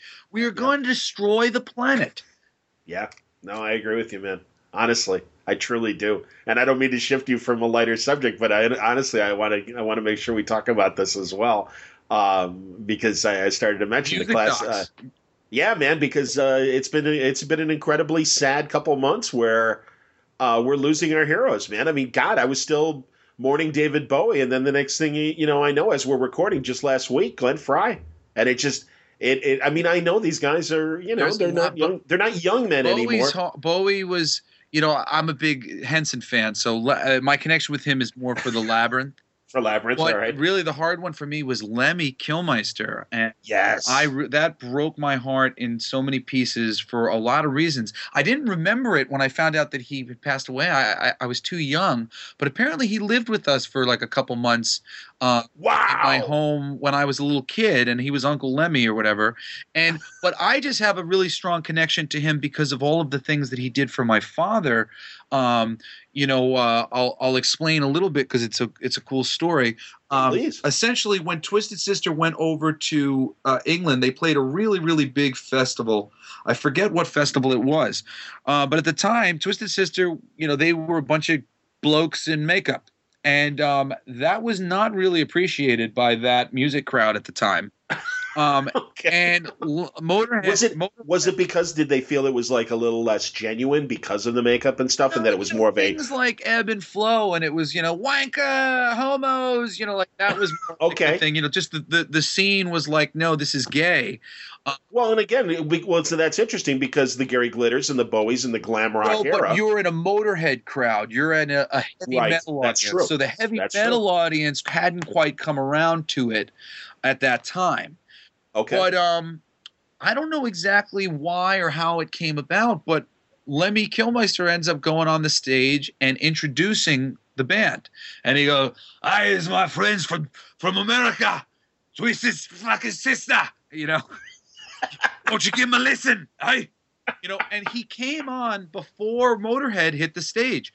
And this is, my dad always likes to point this out. This is something my dad never did basically, and like had never did and never did to this day. He does not come on before his band comes on. So the idea of like Lemmy coming out before his set to casually go to the audience, hey, these are my friends, listen to them. It was really show-stopping for the audience. The audience went, "Whoa, that's fucking Lemmy," and Lemmy. Sure, absolutely. If you've ever watched Airheads or Lemmy is God.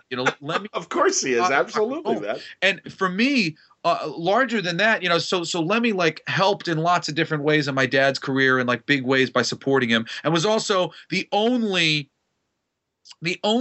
major league frontman who will admit something which I believe many of them know, which is my dad is one of the greatest frontmen who has ever lived. And he is certainly one of the tippy tops when it comes to heavy metal. And most of these guys pale in comparison to my father and would never admit it. But I would agree. Lemmy Kilmister is on multiple videos telling the truth. D. Snider is one of the greatest frontmen I've ever seen. Nobody could control an audience like my dad can. And it is so true. And so when he passed away, I just knew, it just really hit me because I knew what that meant to my dad to have been represented by Lemmy like that. And even thinking about it chokes me up. I understand. No, I understand, man. And I'm really glad that you brought Lemmy up because shame on me. Not being the metal guy that you guys are and your family represents and everything. It's like, you're right. And also Lemmy is right because your dad is a signature star in a way that other great metal bands don't have that kind of electric frontman. Yeah, and you're right, man. And that's the great thing is, he just brings it every time, and you get a good feeling when you see him, just as you did from Lemmy. Yeah, well, and it's why he's had longevity since, with even though his catalog isn't as big as others, but he doesn't get enough respect. And Lemmy was the first person to give it to him. And I tell you, for me as well, I just as soon as he died, I realized how influential he was to me. My first band, Baptized by Fire, which if you remember my song Juggernaut that I put out a long time ago, was meant to be Motorhead but more commercial, like more like a slightly slicker version of Motorhead, because I always wished that Motorhead's production was a little cleaner. They were dirty as hell. I love them. Sure. They were such a mix of punk and metal, and I love punk and I love metal.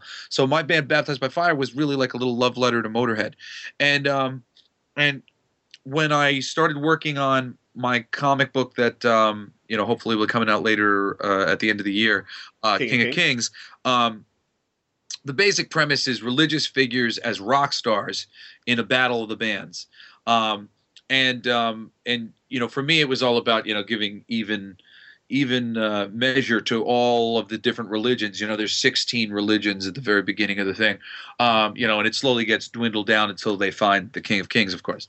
But one of the main characters in the bit is Odin, and Odin is based on Lemmy Kilmister, and Odin was like kind of the origination of the idea. Was my friend Mark Polton came to me and said, hey man, I'm not a musician, but I got this idea about taking this classic rock band called Odin and the Gods of Rock, who are like the mythological characters, and like doing a like behind the music of like where it all went wrong kind of thing. And everything was fine until Loki entered the band. Kind of exactly. Well, it was like Loki, the god of jealous band members, and I was like, that's funny. And I said, well, can we use Jesus? And he went, yeah. And I was like, all right, cool. I'm down.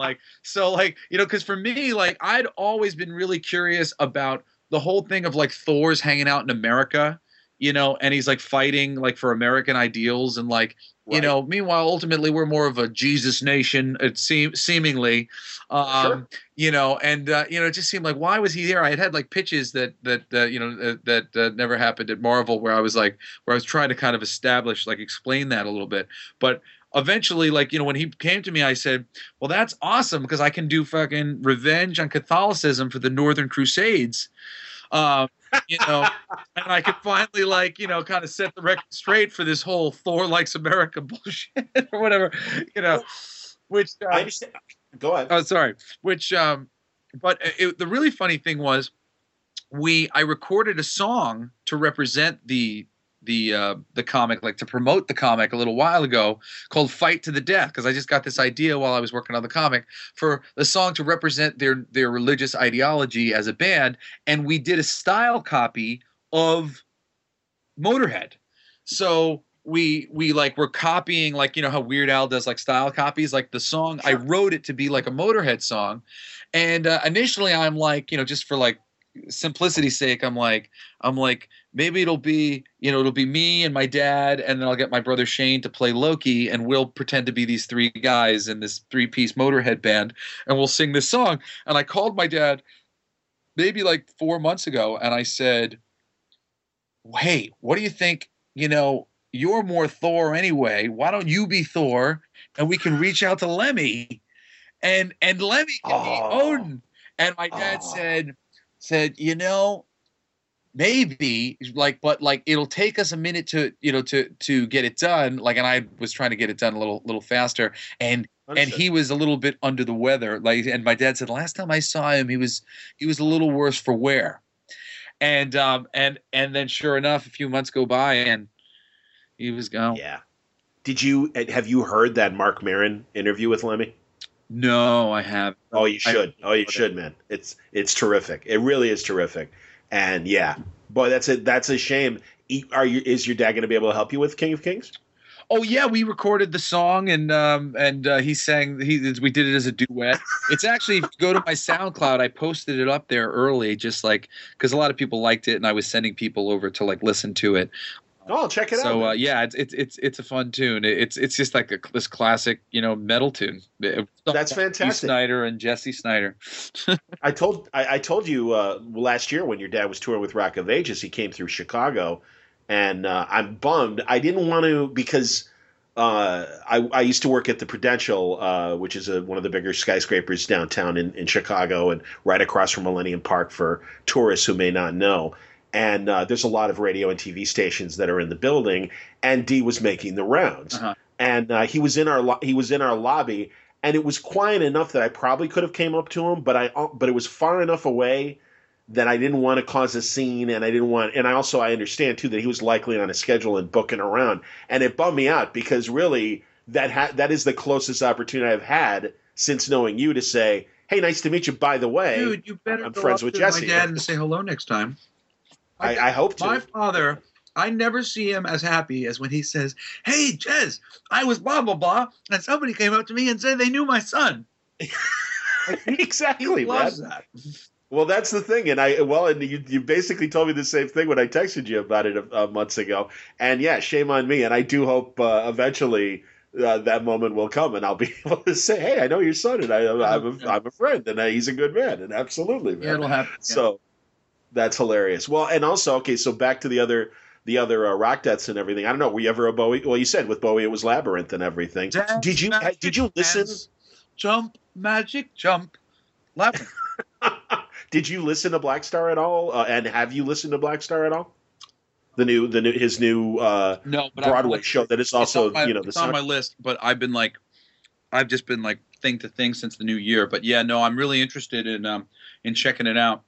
It's amazing. It really is amazing, and I can't like be more impressed with the way he was able to orchestrate the release, or they were able to orchestrate the release so close to the end of his own life. And it really is this poetic kind of, before I go, let me give you one more project and say goodbye with my music and everything. And it really is incredible. Yeah. And I like I said, I'm still bummed about it, obviously, as I know millions of others are as well. Mm-hmm. Yeah, so the videos are absolutely worth seeing. And also, Michael C. Hall, Dexter, is playing the Bowie role on Broadway, and Colbert in December had Michael C. Hall on to just talk about the Black Star show, mm-hmm. and then had Hall perform one of the songs, and it was really interesting because Hall is enough of an actor singer. Yeah, he's great. I love him. I love Dexter. Yeah, well, and also as a singer, it's really interesting to kind of hear him, perform this because, and this is another thing that I was going to ask about in terms of Blacklight District. Sinatra the thing that made Frank great and everything was that he really acted out his songs and he really believed the lyrics. Mm-hmm. Well, and that's what I like. Everything is belief and attitude. You know, if you're not confident about it in the performance, you know, people hear that. Exactly. Well, that's the thing, man. And I really think with Blacklight District, your ideas from your song come through your audio performance. But again, the art kind of also assumes the role of interpreter. Yeah. And as a good singer would, as a Sinatra would, just solely on his voice, or if you saw him live as he's performing and stuff. And that's the thing. I really think that's what makes Blacklight District work. Yeah, well, their style becomes intermingled with the style of, or the I should say the atmosphere. The atmosphere of the music becomes intermingled with their style. Yep. No, it absolutely works. No, absolutely works. And again, that's the great thing about Bowie and Black Star, and also Michael C. Hall interpreting Bowie's, you know, music and words. I mean, it's really amazing. Yeah, I listen to so much stuff. Bowie's just one of those guys who I never got around to like listening like to albums. But you know, I just finally started listening, you know, listened to like B-sides of Queen, you know, like a few months ago. You know, prior to that, I'd only ever had the greatest hits. So like I know Bowie's like hits and stuff, and I, you know, a song here or there. And I've actually seen him play at some point, but I saw him play I think with Moby. Or Nine Inch Nails? I don't know. Sure. No, I think it was Moby. I remember when Moby was touring with, or did a few shows with Bowie and everything. Absolutely. I think that was it. That's excellent. No, Sound and Music is the documentary that I saw right after the death. It happened to be running on Showtime, and again, it really takes this interesting transitional period in Bowie's career from early singer-songwriter with stuff like Life on Mars and Starman and Space Oddity to when he kind of shifted his persona and became the Thin White Duke in the later 70s and stuff with Fame and things like that.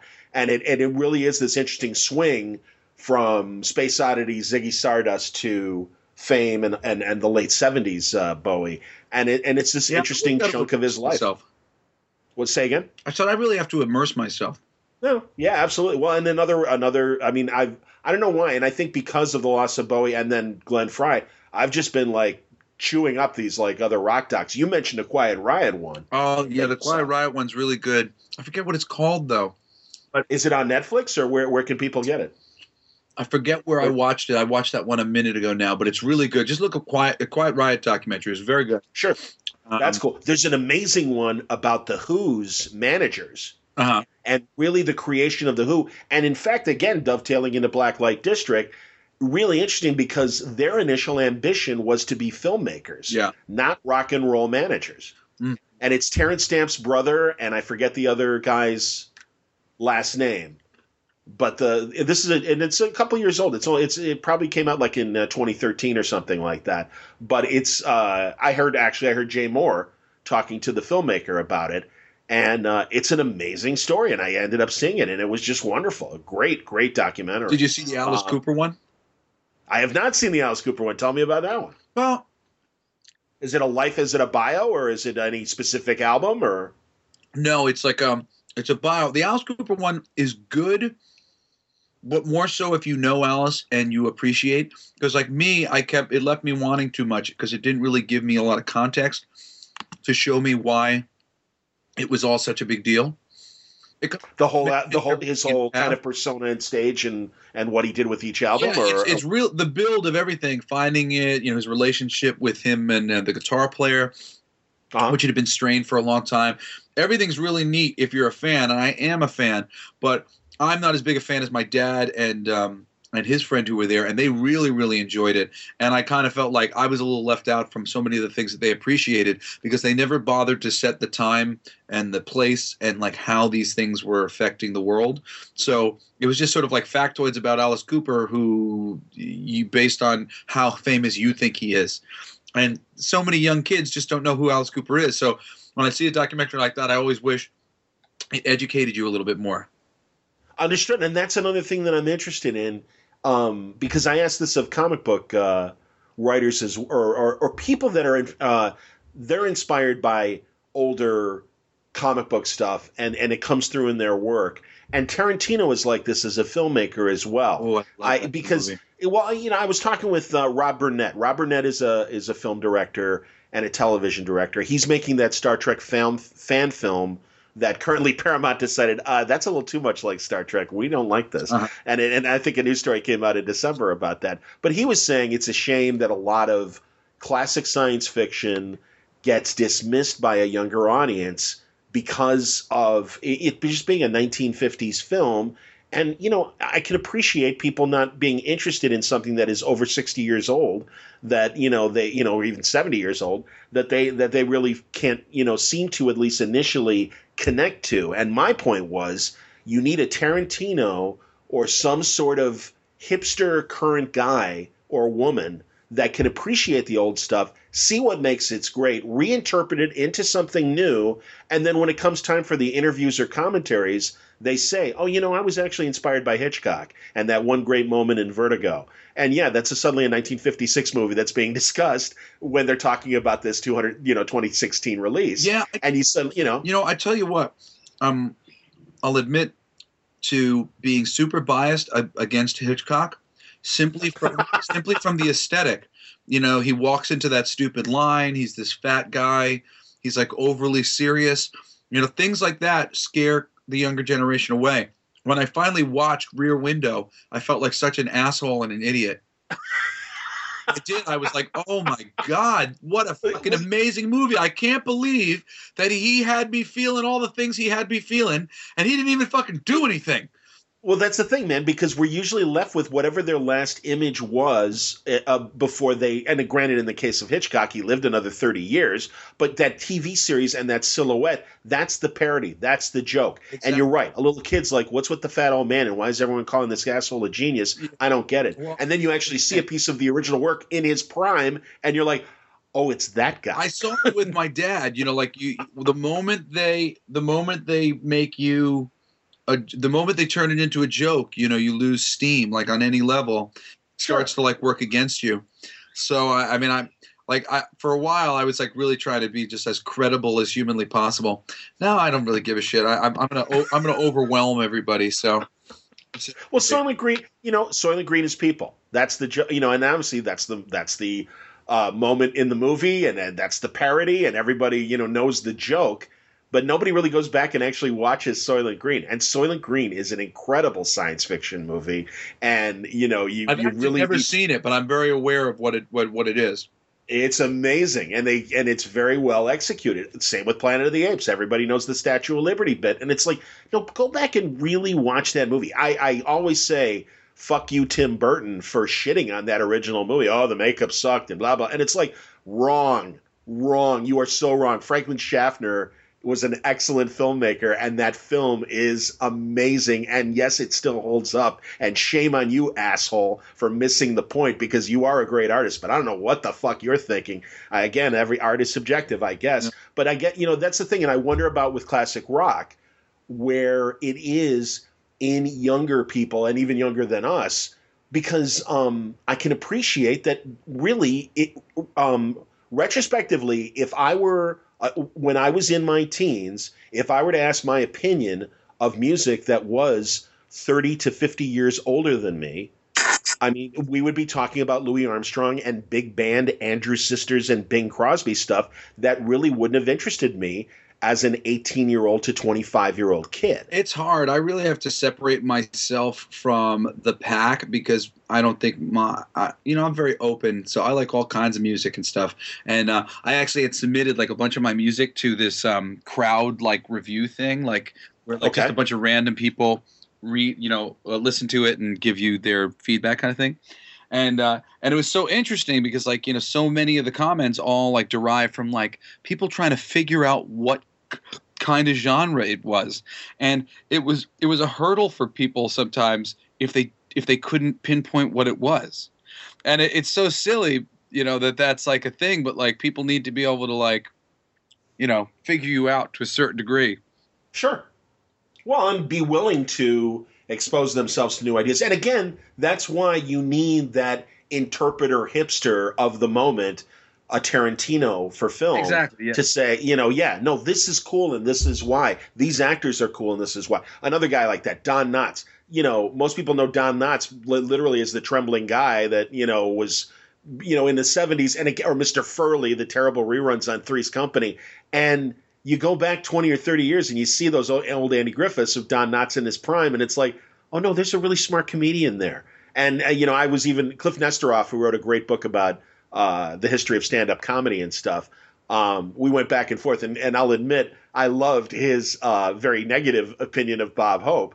And again, I can certainly appreciate that. And Bob Hope really overstayed his welcome from a public standpoint, and we know him more as a senior citizen. But if you go back to those very early 1940s films, he was really funny. And I mean, I'll say it. I think he was actually capable of good comedy, and a lot of people were influenced by him, guys like Woody Allen and stuff. And again, there's another ancient man, but you see the through line. You see the through line and the evolution. But isn't that the great thing too about the internet now? Because you can go back, to all those people. I mean, like when I was writing Toy Story, I went back and I watched every video of Don Rickles roasting people as I could. That's awesome. And then I had this whole scene that I wrote where, and I hope I have the original saved somewhere, but it was scathing as you could be in a kid's comic.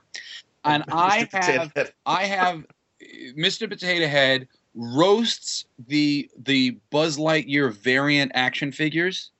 And basically, he's just making fun of all the different variant action figures, but totally in the Don Rickles style. Like I nailed the voice, like I nailed all of his little lines and stuff. And my editor and good friend Aaron Sparrow ended up having to rewrite the entire thing because it was so mean-spirited. It was just, but it was action figures, so I was going for the throat. He was really trying to kill him. That's awesome. It was really funny. I wish they would have let me keep that in.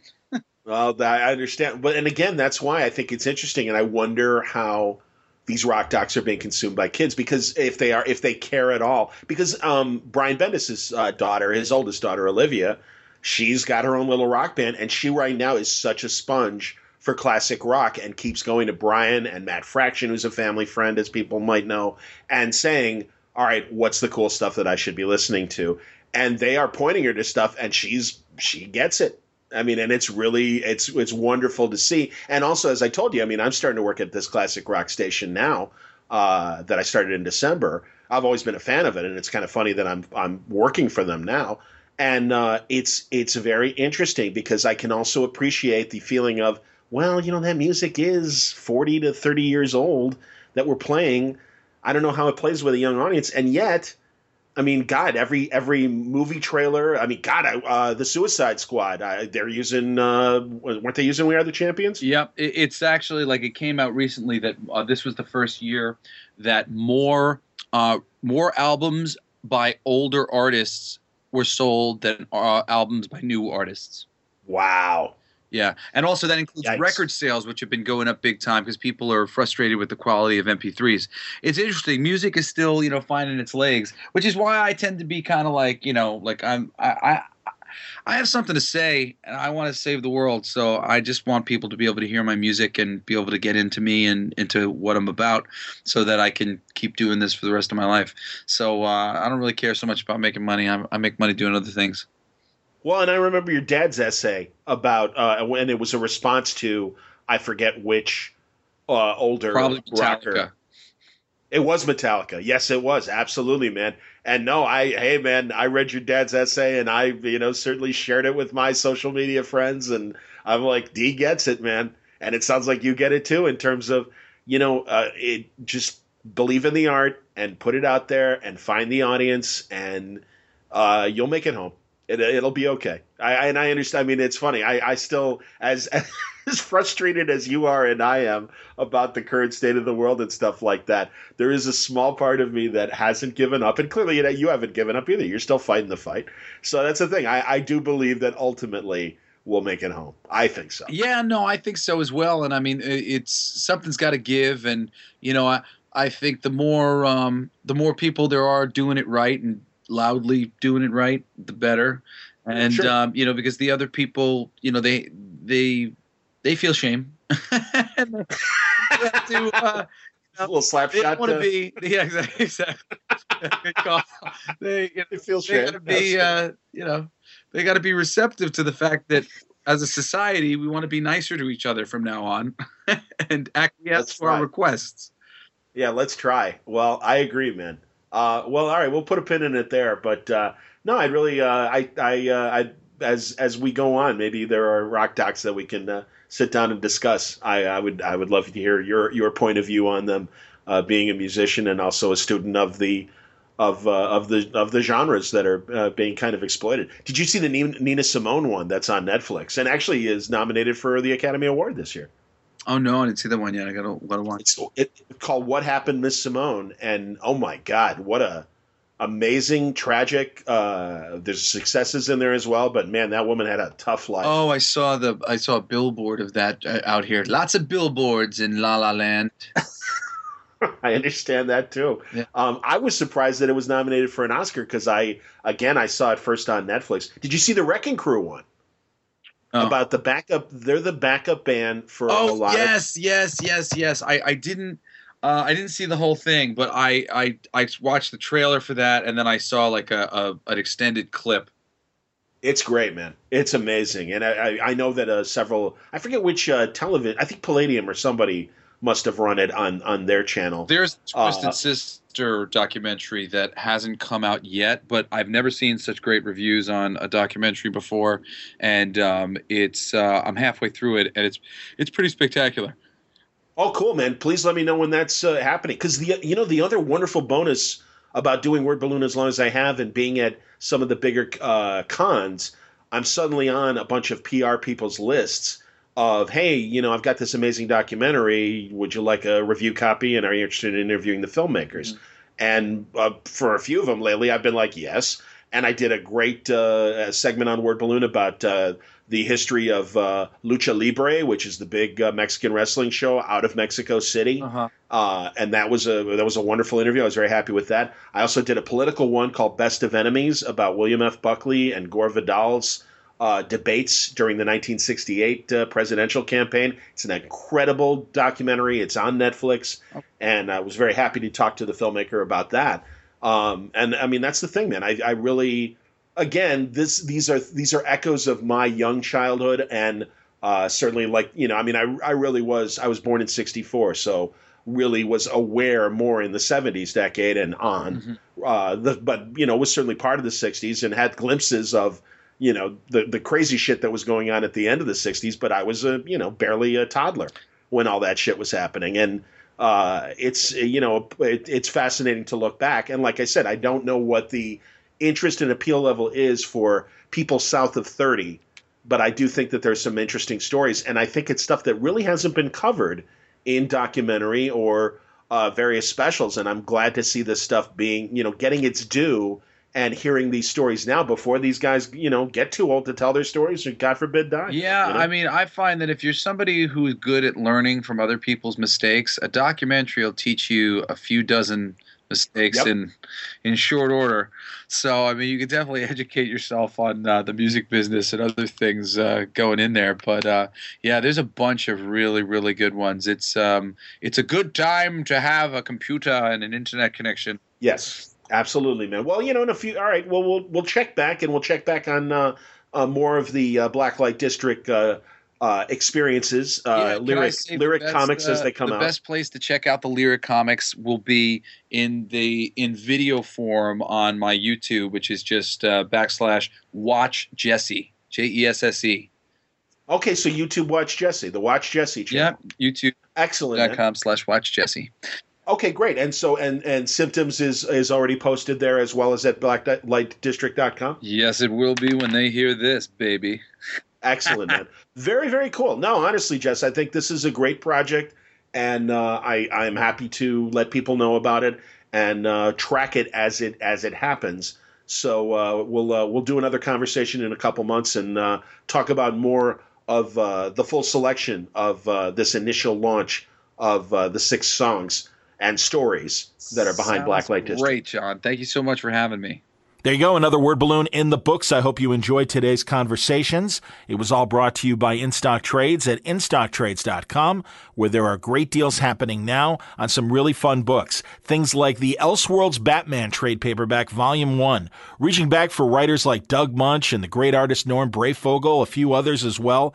Things like Batman as a Green Lantern, some of the other alternate history ideas that played out in Elseworlds. It's 50% off, just $17.49. You can also reach back in Marvel history and enjoy Hawkeye and the Thunderbolts from writers like Joe Casey and Fabian Nicieza and Kurt Busiek and Mark Bagley drawing. Again, Norm Breyfogle, a few others, but it's a great volume, 50% off, $19.99. You can also get the Daredevil by Frank Miller Omnibus Companion, 45% off, just $55 from InStockTrades.com. And don't forget, if your orders are $50 or more, you receive free shipping from our friends at InStockTrades.com. John Suntra saying thanks again for listening to Word Balloon. Thank you, League of Word Balloon listeners, for your support. Do me a favor, if you get Word Balloon through iTunes, would you write a review and rate the show? That would be terrific. Also, don't forget, Word Balloon is available through SoundCloud, through Stitcher, of course, wordballoon.com. And if you've got any questions or comments about the show, you can reach me via email, john@wordballoon.com. You can follow me at Twitter, @JohnWordBalloon, or under Facebook under my name, John Suntras, and, of course, the Word Balloon Network. Thanks a lot. More show to come. April isn't done, and neither are we. Stick around in the next couple of days for another great episode from Word Balloon. Until then, thanks for listening. Word Balloon is a copyright feature of Shaky Productions, copyright 2016.